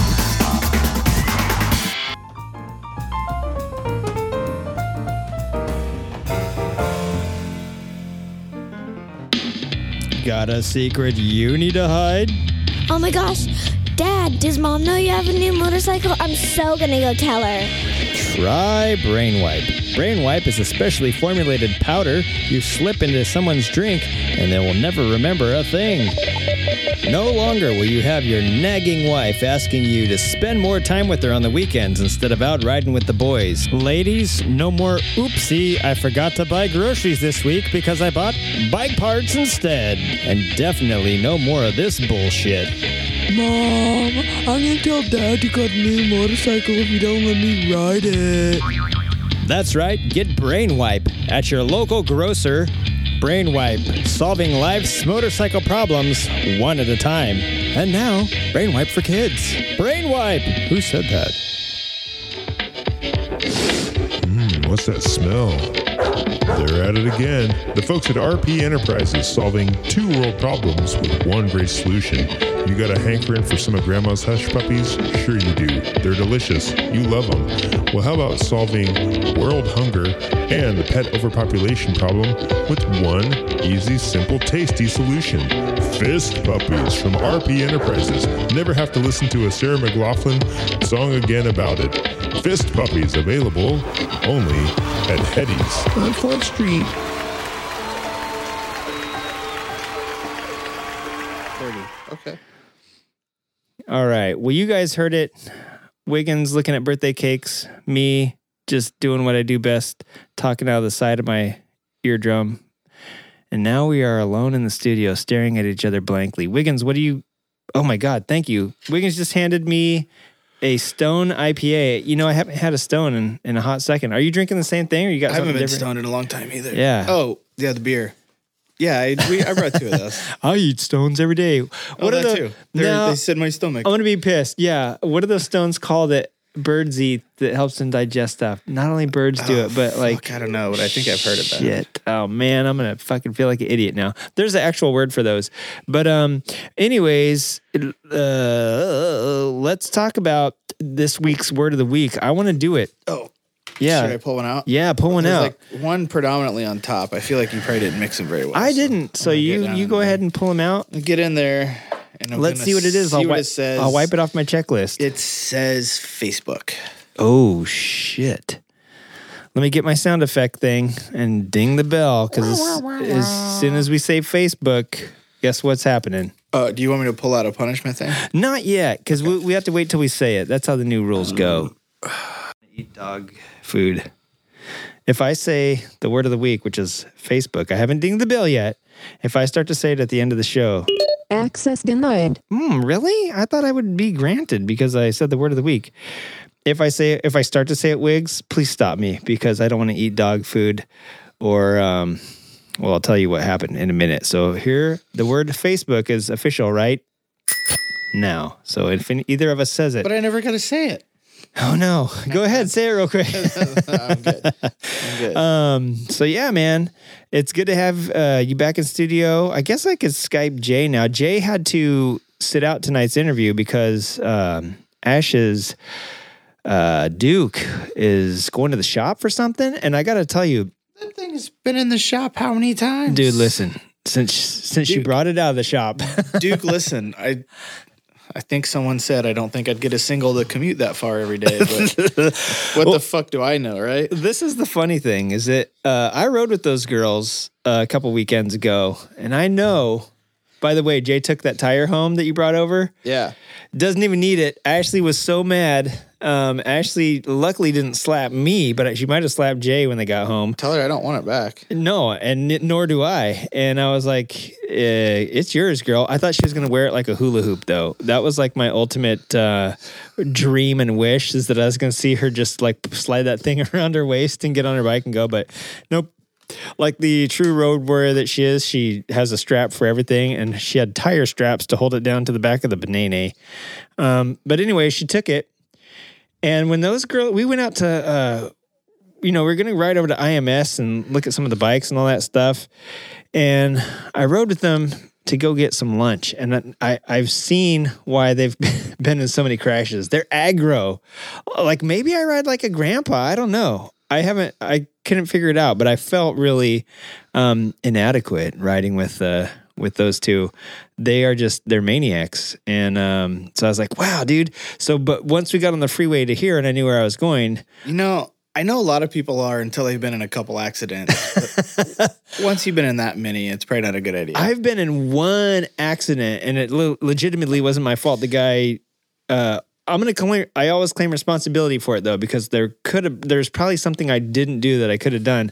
However, man, they're doing 80 everywhere, like on the surface streets, even blasting. Well, like if you can't see around a van and you try to turn left in front of it and there's a car there, that's probably not the car's fault. Yeah. But her friend did that, right? Wink, yeah. Wink, wink, wink. I don't know what her legal status with that is, so we'll just say that was her buddy. One thing I'm good at is like, if someone wants to split faster, they can split as fast as they want. Like, I'll catch up later. Yeah, I did make them wait at a stoplight for me because I was not going to blow the red to keep up with them.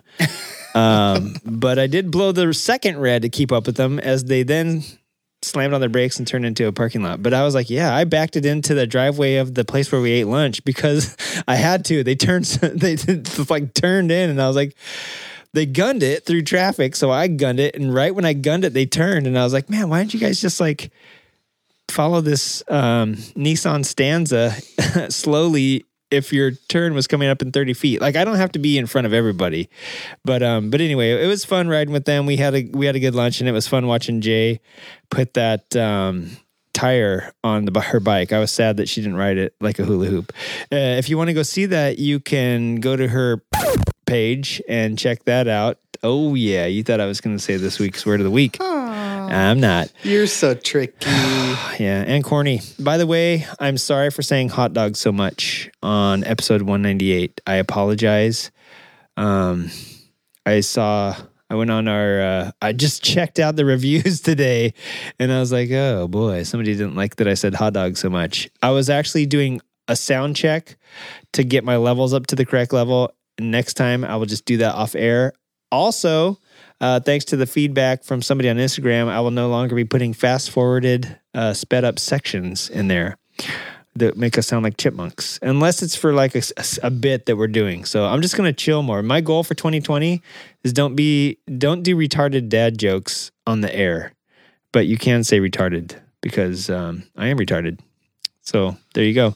Anyways, Wiggs, I have some bad news, and it's not motorcycle related. It's car related. The good news is I have two good newses that happened to me. One of them was I went up to Azusa Canyon this weekend, and boy, was the snow amazing. Saw that. Dude, it was like 3 feet deep up there. Did you drive the Scion up there? No, there was people. I rode, and I did go back the next day with the kids. There was people riding up there too. There was a hella grip of sport bikes. Remember that parking lot that we parked in where the road closed off? Yeah. That literally was covered in snow, and you couldn't really tell where to park because everything was covered in snow. But the cafe up there, I thought it would be empty because it was snowing. So I didn't really think anybody would be headed up that way. Mm-hmm. I don't know what, I really didn't expect people to be up there, but it turns out that everybody went up there. And so it was like going to Big Bear where the roads are backed up. And so I got up there was like no spots at the cafe. So I went back down to that parking lot and there was like 1 or 2 spots. So, was the little cafe full? Yeah. Like it was, you couldn't even park there. Like they weren't even letting people park there. Well, all the parking was taken up there. So but is the, you know how you can drive back into the campground? Is the campground closed?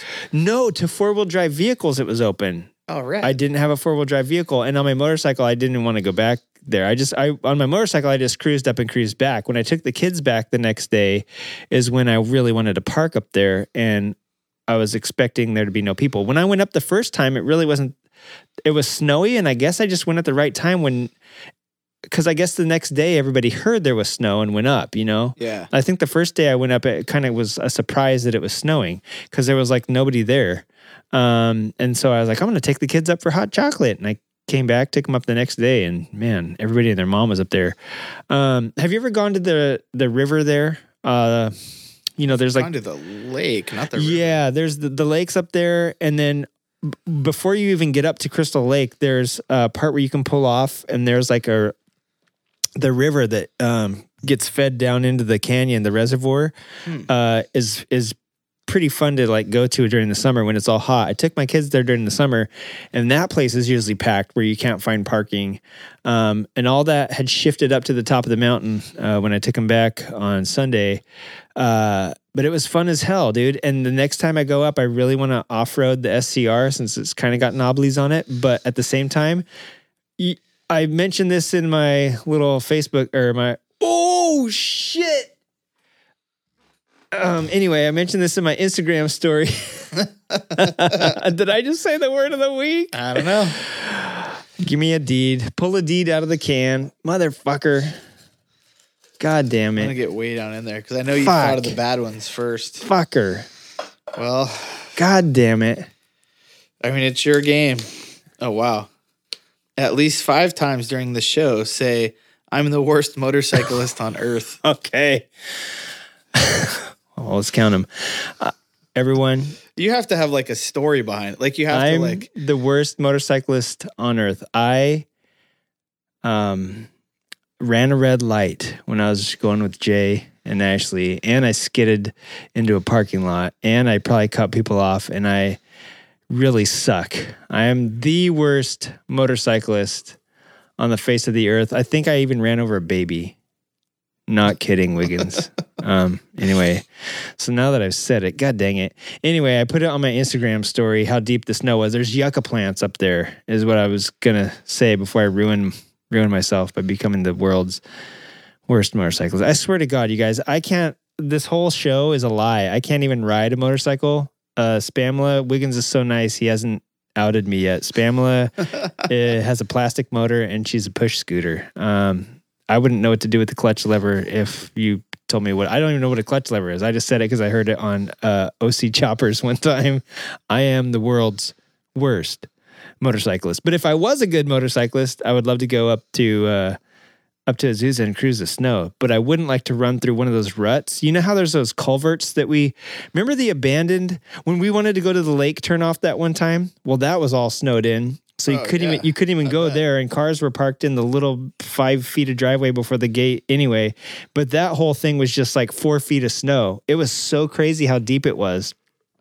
And I couldn't even tell you where the road is going through there because it's spaced through the trees just nicely so that when there's snow there, all the trees look the same. So I wouldn't know where the road went. But there's also weird culverts and fallen trees and all sorts of shit buried under the snow. And so I was like, man, I could go cruising through there and then just like go over the handlebars onto an actual yucca bush and just like have it stabbed through me, which would probably happen because I am the world's worst motorcyclist. One time I fell off a motorcycle going 1 mile an hour and broke my fib on both legs. And I don't even know how that happened because I don't even have legs because I am the world's worst motorcyclist. I can't even motorcycle. I'm the world's worst motorcyclist. God, it feels so good to get that off my chest. I have 2 more to go, though. Anyway, yeah, so after that was done, the bad news, Wiggs, that's the good news, actually. The good news is that it's snowing up there and it looks like a lot of fun, and I think we might have a fun ride if, for New Year's, if the 2 isn't still closed. I know last year we went on the New Year's ride, and it was a fun little gallivant up there. Trusty Rusty blew Spamla out of the water. I was so surprised that thing... I shouldn't be surprised. It's not like dirt tires are like made of plastic or anything. So those things were gripping and hugging and you were ripping Trusty through there. But it was cold, but it wasn't like terribly cold. I did have to put on my gauntlet gloves, but this year, if there's snow like there was at Azusa at 3,000 feet, man, it's going to be really cold going up to the top this year, and hopefully the mudslides haven't hit, because after we went last year, all that rain hit and closed the roads off. So I don't know if they've opened them. They're kind of so lackadaisical about the two, since like it's not a fancy rich neighborhood up there. Like if it was Malibu, they would have that shit like rebuilt like every 3 months, but it's not. And I guess there's not any rich celebs paying taxes to get it fixed either, so I shouldn't complain. I just hope it's open by the time we go up there. The bad news is today, we record on Tuesdays, just so you guys know, transparency behind the scenes and all that stuff. My wife pulls out to go to work today, and she's like, dude, is that like poop where your car was parked yesterday? And I was like, oh yeah, there's like a bunch of little droppings. And then so she leaves to go to work, and I pop open my hood, and guess what I find in there? Squirrel. Fucking rat. Oh no. Yeah, a rat has been sleeping on my warm intake manifold at night and eating nuts and pooping and peeing all over my battery and leaving little white gray rat hairs. And I thought I was praying that it was a squirrel, but the poops are definitely rat, not squirrel. So I have Did you taste them to find that out? Well, I tasted the puddle of pee. You know, nowadays cars have these plastic covers over most of the engine so that you really don't see all that stuff. And they have these really deep bolt holes. So all of it's pee. When I lifted the hood, it legitimately smelled like a hamster cage. And I've never, this is stuff that I hear about on Cleveland Moto all the time. And like sometimes the Oregon podcast will talk about it, like where a squirrel got up into their air cleaner and, chewed it out and made a nest. And I've never had that happen here in California, but this is the first time, and a first time for everything, I guess. And there was nutshells and nuts all over my fucking battery, and the biggest turds. You would think like a kid went in there and pooped. Wait a minute, my son's been leaving every morning. Wait a minute. No, I put my dog up in my engine bay, and she... It was funny. She literally stepped was walking all around sniffing it, like freaking out. And then I put her on the ground, and she caught the scent trail immediately. And she runs from my car over to our air conditioning unit. And sure as shit, I look behind it, and there's a little tunnel dug underneath it where she couldn't get back behind. And I was like, oh, damn, girl. Like there must have been like an invisible scent trail on the ground that just like leads from that hole to my car engine. And since I park super close to that thing all the time, that little fucker, he's probably out there right now. We should go out. We should use a field initiative knife and show him stab his the ass. sharp side of it. Yeah. So, but then we got to eat him. I know. I don't know if you want to eat rat. Listen, I've eaten some serious things being from Arkansas. I was gonna say, yeah. Stewed possum. Well, I'm not gonna say no. You name some animals, and I will. I won't say no. If you hit one that I haven't eaten, I'll say yes, I haven't eaten that. But yeah, at any rate, I have a rat. So I flip open my wife's hood today. I went to pick up the kids at her school, and I flip open her hood, and there's a little tiny turd and a couple hairs on her beautiful, pristine, brand new 2017 engine, or 20 whatever her car is, 2016. And so it's gone up there once to eat something too. So I was like, oh my God. There was only like one turd on hers. On mine, it looks like the bathrooms at Echo Park. I was trying to think of a very popular park here in LA. Yeah, it looks like the bathrooms at Dodger Stadium. Everybody just peeing all over the floor and shitting everywhere. But yeah, so that is something I have to work on this week. Also, today, I worked a little bit on Spamula, who is over here staring Wiggins lovingly. She's actually looking over his shoulder right now at the monitor. I should take a picture of this for Instagram. It totally looks like she's looking over your shoulder. You should take it for that other one. Yeah, for the other one. You mean the one where I have to post once a week? What a terrible, idiotic motorcyclist I am. Listen, Wiggs, I'm sorry I invited you over to my house when all the bikes I own are only 125s. And not that makes me a terrible motorcyclist, but the fact that I've crashed every single one because I don't know how to balance is. I never told you about the fact that I had my inner ears removed when I was 13 years old. And hey, also... I got a small displacement bike. Don't let me ride it because I'm the world's worst. Well, that's true. I'm not Motorcyclist. saying that. Oh, I'm not saying I'd thanks. let you ride it, but Oh, we always Jet. say how all I have is big bikes and all you have are little bikes. Well, listen, is it a Harley small displacement bike, which means 975? Or is it a true small displacement bike? It's a true small displacement bike. I got a Oh, dang. it's 100 or 110? 100. Dang. Oh, wait, who makes a 100? Kawasaki? No, I only ride one color dirt bike. Okay, and it's got to be a CRF 100? Yeah, XR 100 or CR. Oh, is it an XR 100? Yeah. I'm not real sure what year it is when they changed the name of it, but yeah, same bike. Yeah, it's got, if it's a early, it's XR. I used to have XR 250, which was probably slower than your XR 100. Yeah, this one has, or I think it started as a 100. I think it's got a little big bore kit on it and it needs tuned and it was free. CRF, did they make a 100? Did they do a 110? I think they did a 110. No, they did an XR 100. I don't know if they did an XR 110. Let's see XR 100. So I'm looking at CRF, XR 100s. Wow, I'm excited. Oh yeah, XR 100R. Yeah. Seat height 74 inches. Wiggins, you have to climb up this thing? Oh, is it like this? I think it's newer than that. 99. Yeah, that's 21 years old now. It's old enough to drink. Do you pour gasoline into its mouth? Because if you're 21, you can do that. I'm not going to. Yeah, it's like a 05 or something. I Oh, think. sweet. Yeah. Yeah, I don't know if they called them XRs It's kind then. of beat up. It looks like this. Does it have a disc brake in front? No, it's a drum. Yeah. like Holy that cow. Yeah. Yep. But Yep. it's got the shrouds like that, I think, not the like the older one, like that 2000 in the photo has like, see how the tank is the shroud? Where are we looking at? Down and left and down. This and right. one? No, the one you were on. This one. That one. Yep. Yeah. The white's like mid 90s. Yeah. But that's like 2000 there. And then, so it's a newer than that. And I say shrouds, they're not radiator shrouds on those technically, but they look better. Yeah, the tank actually, I think the tank went down that far. And nowadays, like you have like the little footy Yeah. shrouds. That's cool, man. Are you going to do, who did you get it from or where did you get it from? Mark and Jasper gave it to me. Nice. And was it payment for flat tracking? Yeah, and I'm giving Mark a rear wheel that I have for something, and I just said he could have it, and then he was like, "You need a mini bike," and I was like, Yeah, you do. I mean, they're cool," and he's like, "I have one, I'll give you," and I was like, "No, I'll buy it," and then he told me $200, and then he called me back, and he's like, "We decided we just want you to have it." Oh, that's cool. It's super cool and awesome, but I'm like, Mark, I'm trying to support your racing, not have you give me free bikes, Yeah. but But it doesn't hurt. yeah. Dude, I've never met a motorcycle I didn't want to ride, even junky ones. Hashtag Pamela. Yeah, dude, this is almost exactly what my first motorcycle looked like. It didn't have turn signals and everything, but I did find it in a ditch. Maybe it did at one point.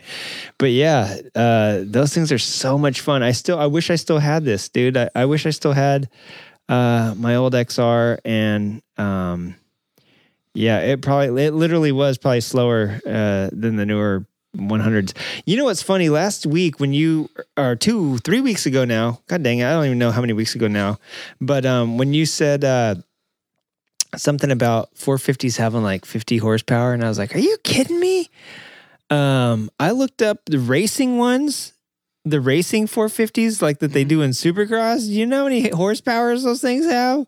Oh, they're probably, I thought 65. Yeah, they're like 70 horsepowers. Yeah. Dude, 70 horsepowers. Yeah. It got to the point where a lot of the pros weren't even touching the motors because they made so much horsepower. I don't think they are. I think they put maybe pipes on them. Yeah. 70 horsepowers. I always hear Daniel Blair from, he does commentary for Monster Energy and he has his own podcast too. I think if it's still called Main Event Moto, he was always talking about how the 250s having like 40 horsepowers or 50 horsepowers, that's as much as a friggin' Harley Davidson 883. That can, like, my old 250 probably had like 15 or 20 horsepower, and that could kill you. You know what I'm saying? Like, I see people ride stock dirt bikes off stuff all the time with a whiskey throttle. It'll catch you out. Especially two strokes. You know, they still do make two-stroke enduro and motocross stuff. Yeah, and a lot of the new two-stroke is like direct injects and stuff. Yeah, so it's I pretty can't badass. believe that the 450s have 70 horsepower, 70 horsepower. I could look up right now on the government website for CARB and tell you, because you have to file how many horsepowers your bike has when you file a VIN for it. And I can tell you, a lot of bikes that you think have like 80, 90, 100 horsepower don't have that much horsepower. They have like 40, 50, 60, 70 horsepower. And to find out that... think about it too, like a Mazda Miata makes like 120. I know. That's why I was like, a lot of cars like make, if you're lucky, 200. Like the car I'm looking at makes 185, 182 actually. Yeah. Do you remember when like all cars only made 176? Because it was kind of like the motorcycle gentleman's agreement that like you wouldn't do it over that. They didn't actually make that, but that's what they claimed. Why is every single car that was 176? Wasn't that Japanese cars? Yes, for a while? Yes, it was. It was like all the imports. Well, and a lot of stuff will tell you it makes less horsepower than it does. Well, or a lot of them were limited to that, and then you take it down to the thing and have your ECU flashed, and all of a sudden it's got like 200 and. It's instantly like 200 horsepower more. Yeah. But yeah, no, I understand now why he's always complaining about the sport killing people and injuring people. And it never, before it would take like Danny Chandler. Do you remember him? Like, there have been, don't get me wrong, there have been some massive crashes in motocross throughout the decades, but no, I feel like more and more and more at the supercross and arena cross stuff, you're seeing like these massive ones, and it's because these bikes can do like quads now. And before, you used to not be able to jump a quad. You weren't flying 70 feet in the air by, 150 feet in distance, you know what I'm saying? You weren't Seth Enslow and Evel Knievel were special because they jumped 360 feet. Now every dude on a friggin' they weren't jumping that much. They were jumping 6 school buses, but now every kid in a friggin' Geico arena cross can jump that. So it's like, it kind of puts it into perspective to how much power these things have and why kids are getting jacked up. Well, and it's hard because you've got the lights class with the 250s, right? And they're pretty fucking fast. And it's like, we're getting to the point where, what do you do about it? Do you make them smaller? Do you say, okay, now you have to run a 350? Like a 175 is lights and a 350 is the big bikes. Is that the right way to go? And remember when MotoGP went to 800s and the bikes got faster? Yeah. So there's always like that question too. And the 500s were just as fast as some of the 1000s, but the thing is that the power came on differently. The power, for sure. Like everything, it like the CCs, like you're saying, like it kind of doesn't matter. It's where the power is and like how much power these little things make. What a lot of people don't realize too about motorcycles, more than cars, the size of the motor is really not that relevant. There's so much more to it. Yeah. A CRF 450 makes way more horsepower, way more torque than an XR 600. Yeah. I don't know about way more torque, but probably. Listen, CRF 450 it's a totally different built motor. Yeah. A CRF 450 makes way more torque and horsepower now after I'm looking it up than an SCR 950. Yeah. to almost twice its and what you're doing there is like you're comparing. The thing with a lot of motorcycles is you can walk into a dealership and you can buy a bike that is literally not far off from a full-blown race bike. Oh, yeah, for sure. There's a lot of guys going sport bike racing that aren't touching motors because it's like, spend your money somewhere else. Yeah. Have you seen the new, it's not even going to be out yet, but the basically the new Fireblade says the track performance that you're not likely to ever experience until you buy this bike. And it's basically, they're saying it's track ready, and it's basically homologated as it is for Moto America and like World Superbike or whatever. Well, they just, like I said, a lot of the pro motocrossers aren't touching motors. Some of them are detuning them. Some guys they used to do 470s to practice on. That's how I ended up with a 470 kit on mine, was like the company that was making it my buddy worked for when they closed. But you have that, but you also got a lot of guys like not touching the motors, keeping them pretty reliable, and they're just as fast. Because it kind of goes back to like some of the basic stuff with Hooligan is, if you're not getting traction, it doesn't matter how much horsepower you make. And I think that's why they limit them at 70, is because those knobblies will hook up at 70. Are they limiting them at 70 horse, or is that just all they're getting out of them? Well, I'm right just now? saying, even the guys that I've heard, But a 450 single making 70 horse, dude, that's fucking nuts. lot. That's nuts. Well, the thing is even the bikes that are making 110 horsepowers on the flat tracks. Speaking of Danny Magoo, Chandler, even the bikes that are making well over that, the tires can only take 70 horsepower according to the pros that they interviewed on the AFT circuit about like the tire tech. Well, I you mean, know? if this puts it in perspective, the bikes that are making 110 horse have not won a race in 4 years. It's the They bikes- literally haven't won a race since they've been on the circuit.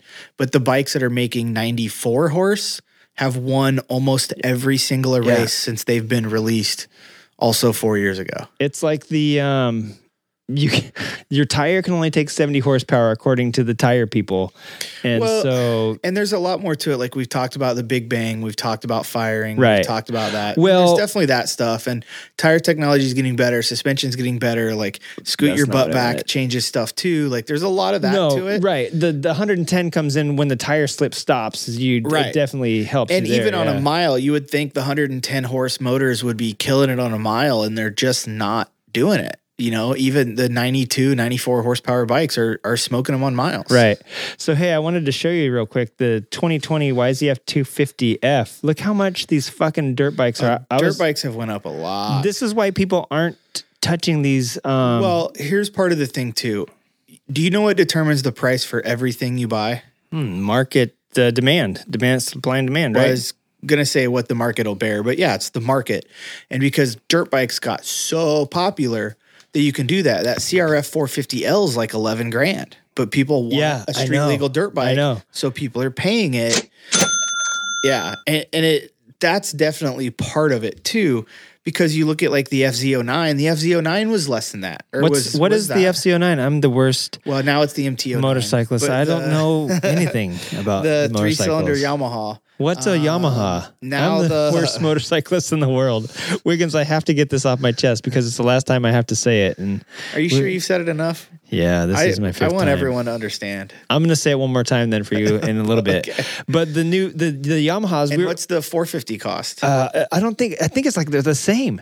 The thing is it might that not be that much different. the 'cause 250 is like the class where you have to start to get in. So it's like, let's make the fee to entry. Yeah, but a lot of people buy 450s. No, it's another fucking grand. Grand. It's another $1,200. So here's the deal on the Yamahas now. See how he's jumping out of a cell phone on their app here. If you go to Yamaha North America's website, you'll see the dude. You can link everything up to your Fucking phone. A, dude. The Tune app. So the Yamaha app lets you remap your thing now to the track.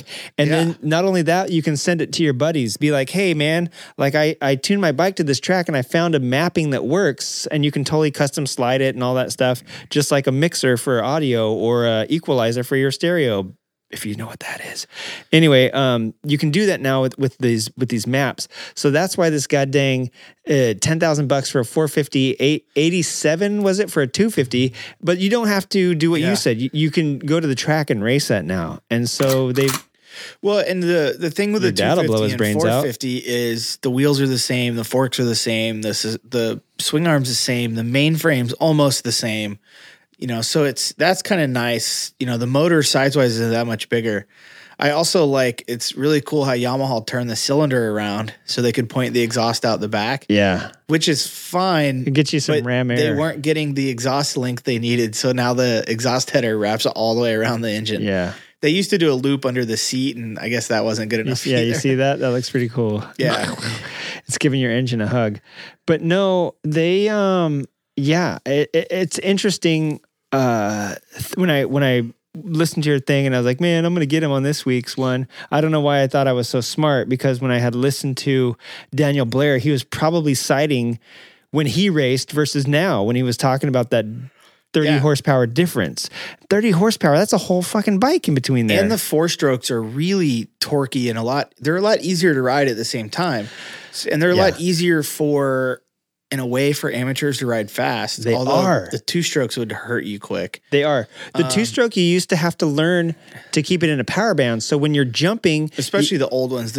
As they got newer, they got better. yeah. Well, the direct injection ones don't stall as much, which always sucked to stall, especially like on trail riding on a hill. If you rode a 125 2-stroke, you pretty well pinned it and rode everything with the clutch. Right, that's true. So, And now the Recluse, actually clutch technology has gotten a lot better because the Recluses are helping people eat shit and not cut the bike off, you know what I'm saying? yeah. But I read this one guy's thing in Cycle News. And does that one even have a Kickstarter on it? I think they're all e-starts now, man. Yeah, 100%. No Yeah. kick at all. It's like, why when you're out there on the track, why I seen actually a couple of years ago. Got I don't know if they're brushless motors, but I know with electric motor technology, they got the motor light enough.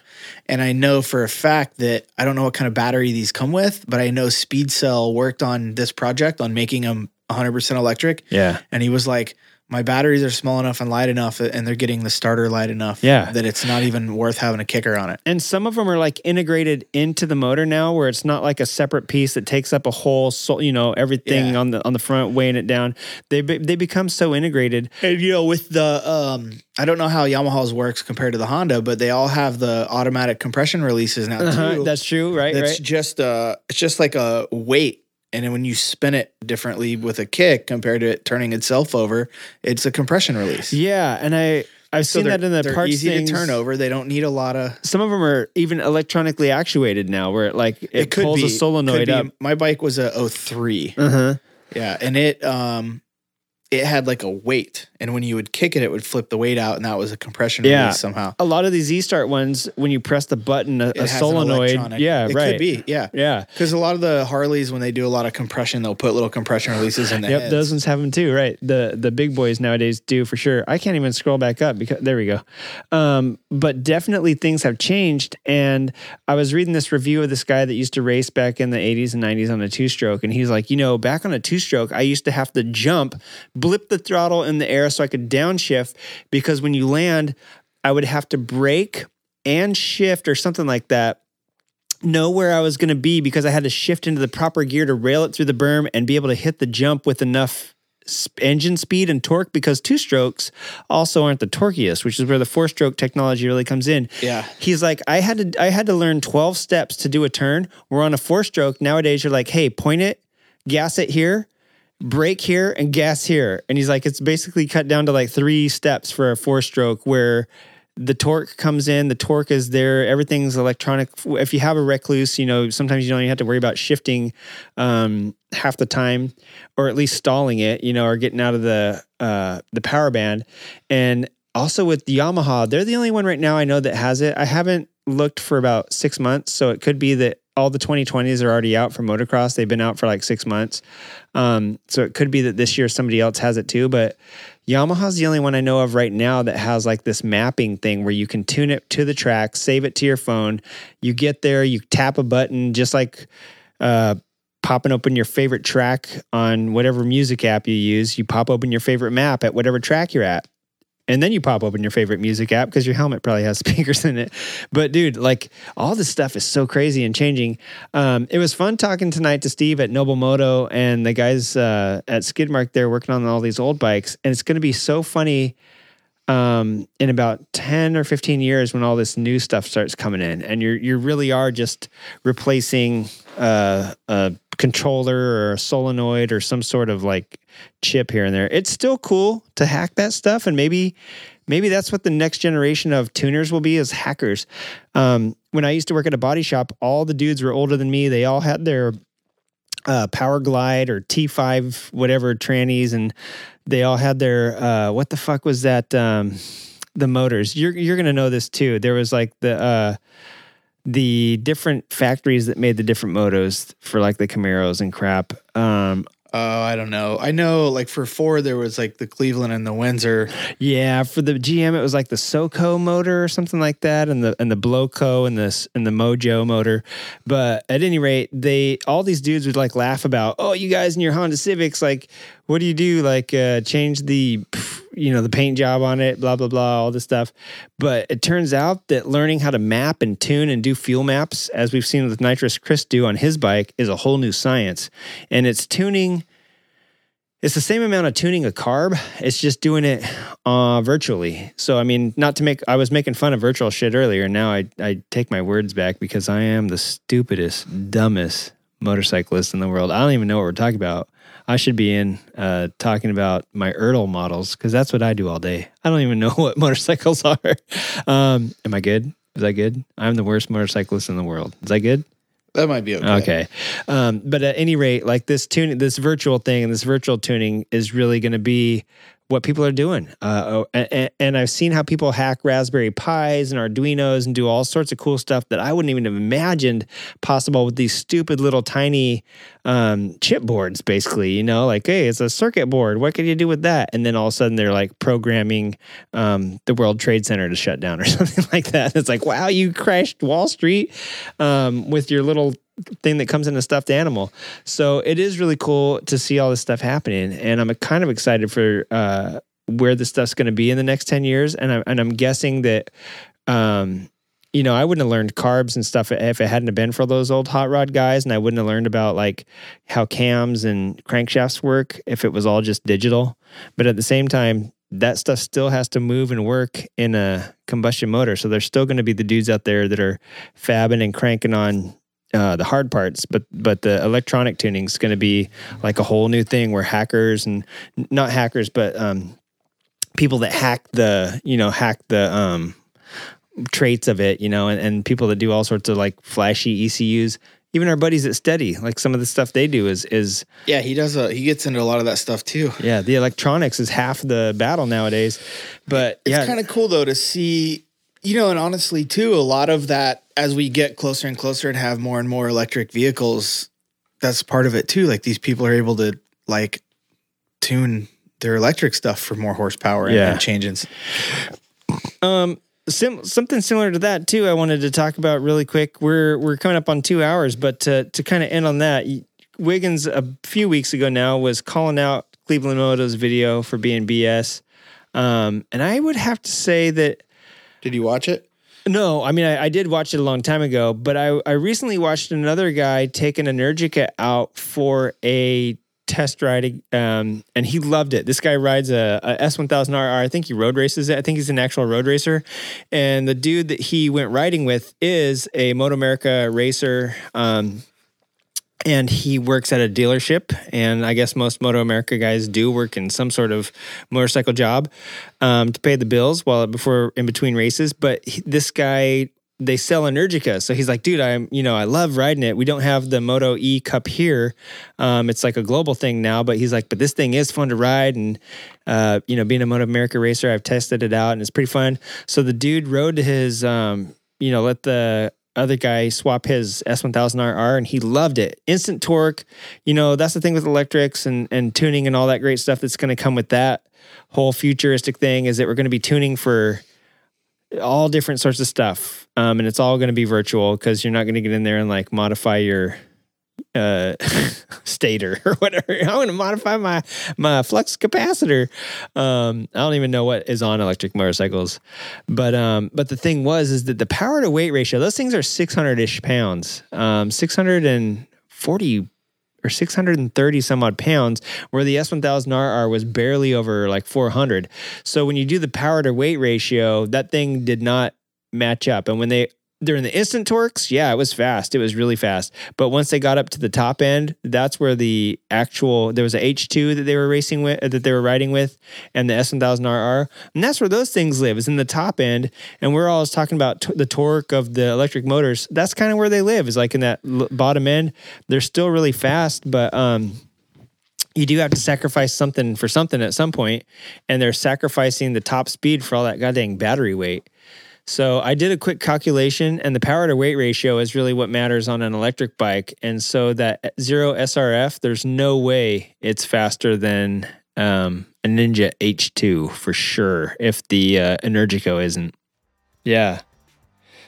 So Wiggs had to go take a leak real quick, but I think it bears repeating that the power to weight ratio and just the eventual horsepower, because when you're looking at a torque curve and you're factoring horsepower at a certain RPM, and you're saying, well, electrics have this like nonstop torque curve until it quits, until it finally hits its peak, it looks different. On paper, it might look one way, but in real life, it does look different. And for sure, that Energica was slower. It was even slower than an old BMW M5 or M3 that like caught up to him. It was some weird like Schnitzer tuned.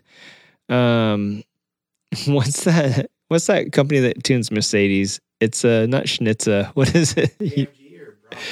It's AMG. Let me turn you back up. I'm sorry. It's AMG, but it's got like a name like Schnitzer or something. Oh, I don't know. I know there's like Brabus or Brabius or something too. No, I can't remember. But yeah, it's not the Schnitz. It's not the Braunschweiger tuned. But yeah, like some sort of car passed him and he couldn't catch up to it, even in the top end of those. But then again, you're moving 600 and something horsepower. So I think at some point the power to weight ratio plays in with electric bikes and all that. You know, when you're trying to factor in the torque and cool factor, you also got to add like, yeah, it's torquey, but it's moving as much weight as a friggin' Harley Davidson. So that's why Harley Davidsons don't race against sport bikes. Well, do they? I know a few guys that do. You know, and with that, man, we're at 2 hours. Wiggs, is there anything you want to say? Have you you got a new bike, and I'm super excited about it. Let's take it to Azusa Canyon, or let's take it up Rincon Trail. I don't know if I can't really take it on the street. No, well, yeah, we'll have to drive it. I don't know. There. It'll probably outrun Spamla though. For sure. For today, it will. I pulled. You know what I did today? You want to hear something crazy that I did at Spamla today?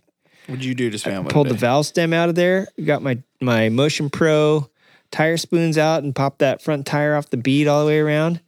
And then squeezed like a mofo and tried to rotate that tire. It's been bugging me that I don't have the valve stem lined up with the mark on the tire. And I actually was able to scooch that tire around the rim today using sheer horsepower. I probably gave myself a hernia. I'm capable of generating forces that my own body can't withstand because I'm the worst motorcyclist in the world. But yeah, I'm sure that one time I'm not ashamed to say it. But you know, Spamla is a secret project. She has about 100 horsepower for every cc. Or no, 1 horsepower for every cc. 100 horsepower. You don't have 250,000 horsepower, Spamla. Shut up.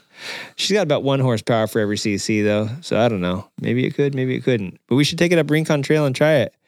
Wiggs, with that, why don't you pull out next week's word of the week and tell me what it, no, just kidding.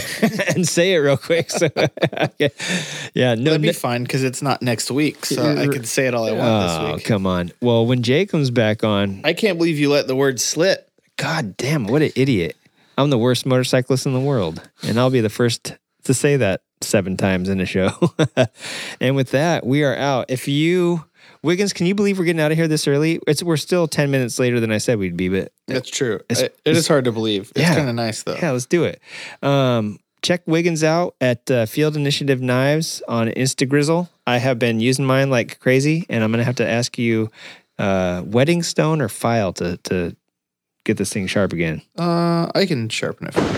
Hell yeah, that's how Wiggins rolls, like thunder. What the fuck was that? Sorry, I was giving. Sounded like, I don't know why, it sounded like something hitting the roof of the garage. That was the rat eating my battery. My car just exploded out in the driveway. Yeah, no, you can check out Jay. She actually showed me some of her stuff that she's been working on, and this crazy new printer they got. It looks bitchin'. Yes, there was also some of those in that bedroom I won't talk about. But no, they're doing some really cool stuff. So check out the Flying Banana and her FBI project. I think you can hit her up on Big Cartel too at the Flying Banana. But Wiggs, I got to tell you, I was balancing your knife the other day, and I found the balance point, and I was like, oh wow, this thing's like balanced near to the center. Is that good? Yeah. No, I know that's good. And I took it. I don't know if I plan it that way. No, I don't think you did. I think this is just the perfect length and the perfect amount of paracord on this thing to balance it out just perfect. So I took a few steps back and threw it, and it went in, and I was like, wow. And then I wanted to aim a little further, so I paced it off, held the handle and threw it, and it stuck, dude, perfectly both times. I did about 4 or 5 times. Don't tell my boss that because I did it on my lunch break. But at any rate, like, I was super impressed. Like, holy crap, this thing is better than the actual throwing knives that I have. A, because it's a little heavier and it would actually like go into something if it hit it rather than just like cut it. And B, the fact that those are throwing knives and they don't even stick as good and get the penetration that thing did, I was highly impressed. I think since it's heavier, it kind of carries its weight better through the air, where those things are lighter and they get influenced by different things. So yeah, and I know I need to figure out how to throw knives better. Man, there's kind of a science to it, but make yourself a Field Initiative knife, and you might have one or two laying around the garage. Come on over and we'll practice. That's how we're going to pick next year's does it have solstice to be a night throwing winners. knife, or can I just Dude, you're one that you made me as in the throwing knife, but it turns out it really is. So I killed a few guys this week. Oh, but with that, we better end the show. We'll talk to you guys next week. We probably could do some Instagram shout outs. We might. Would you have anything off the top of your head that you'd like to shout out real quick? No, I don't think so. Oh, how about a shout out to Capital Barbershop and Church of Choppers in the latest issue of Dice Magazine. Actually, they got with Jeff Wright at Church of Choppers and kind of like let him do the whole thing. And he got with our buddies AJ down in San Diego, Capital Barbershop, who came out to the SoCal Hooligans camp out. And they did like a rad street enduro section in the magazine, because they all ride like street legal enduros, and they ride around the streets like BMX hooligans, only street enduro hooligans. And, That's awesome. And it's a pretty fucking cool little thing. So if you're into choppers or sport bikes or enduros, pick up the latest issue of Dice Magazine. It's a good one. Nice. To read Dice, if you can read. I know some of our listeners can't read. I'd like to say thanks to Steve at Noblemoto. You can check them out at Noblemoto, KNOBLE_moto on Instagram. And he mentioned that he's doing all of his classes at a Skidmark Garage, which is just Skidmark Garage, as you think that would be spelled. And if you spell Mark with a C like Mark Marquez, I'm going to punch you in the face right now. And also he mentioned MotoGo Cleveland, which does their classes there at Skidmark. And that's MOTOGO Cleveland. I don't know how to spell Cleveland, so you're on your own with that one. But anyway, check those guys out. Thanks, Steve. Thanks, Wags, for coming over and bringing me a beer, man. You didn't have to do that. All I brought you was that rat outside. We're going to go barbecue him right now. And with that, do you have any cool, sweet sign-offs you want to tell anybody? Nope.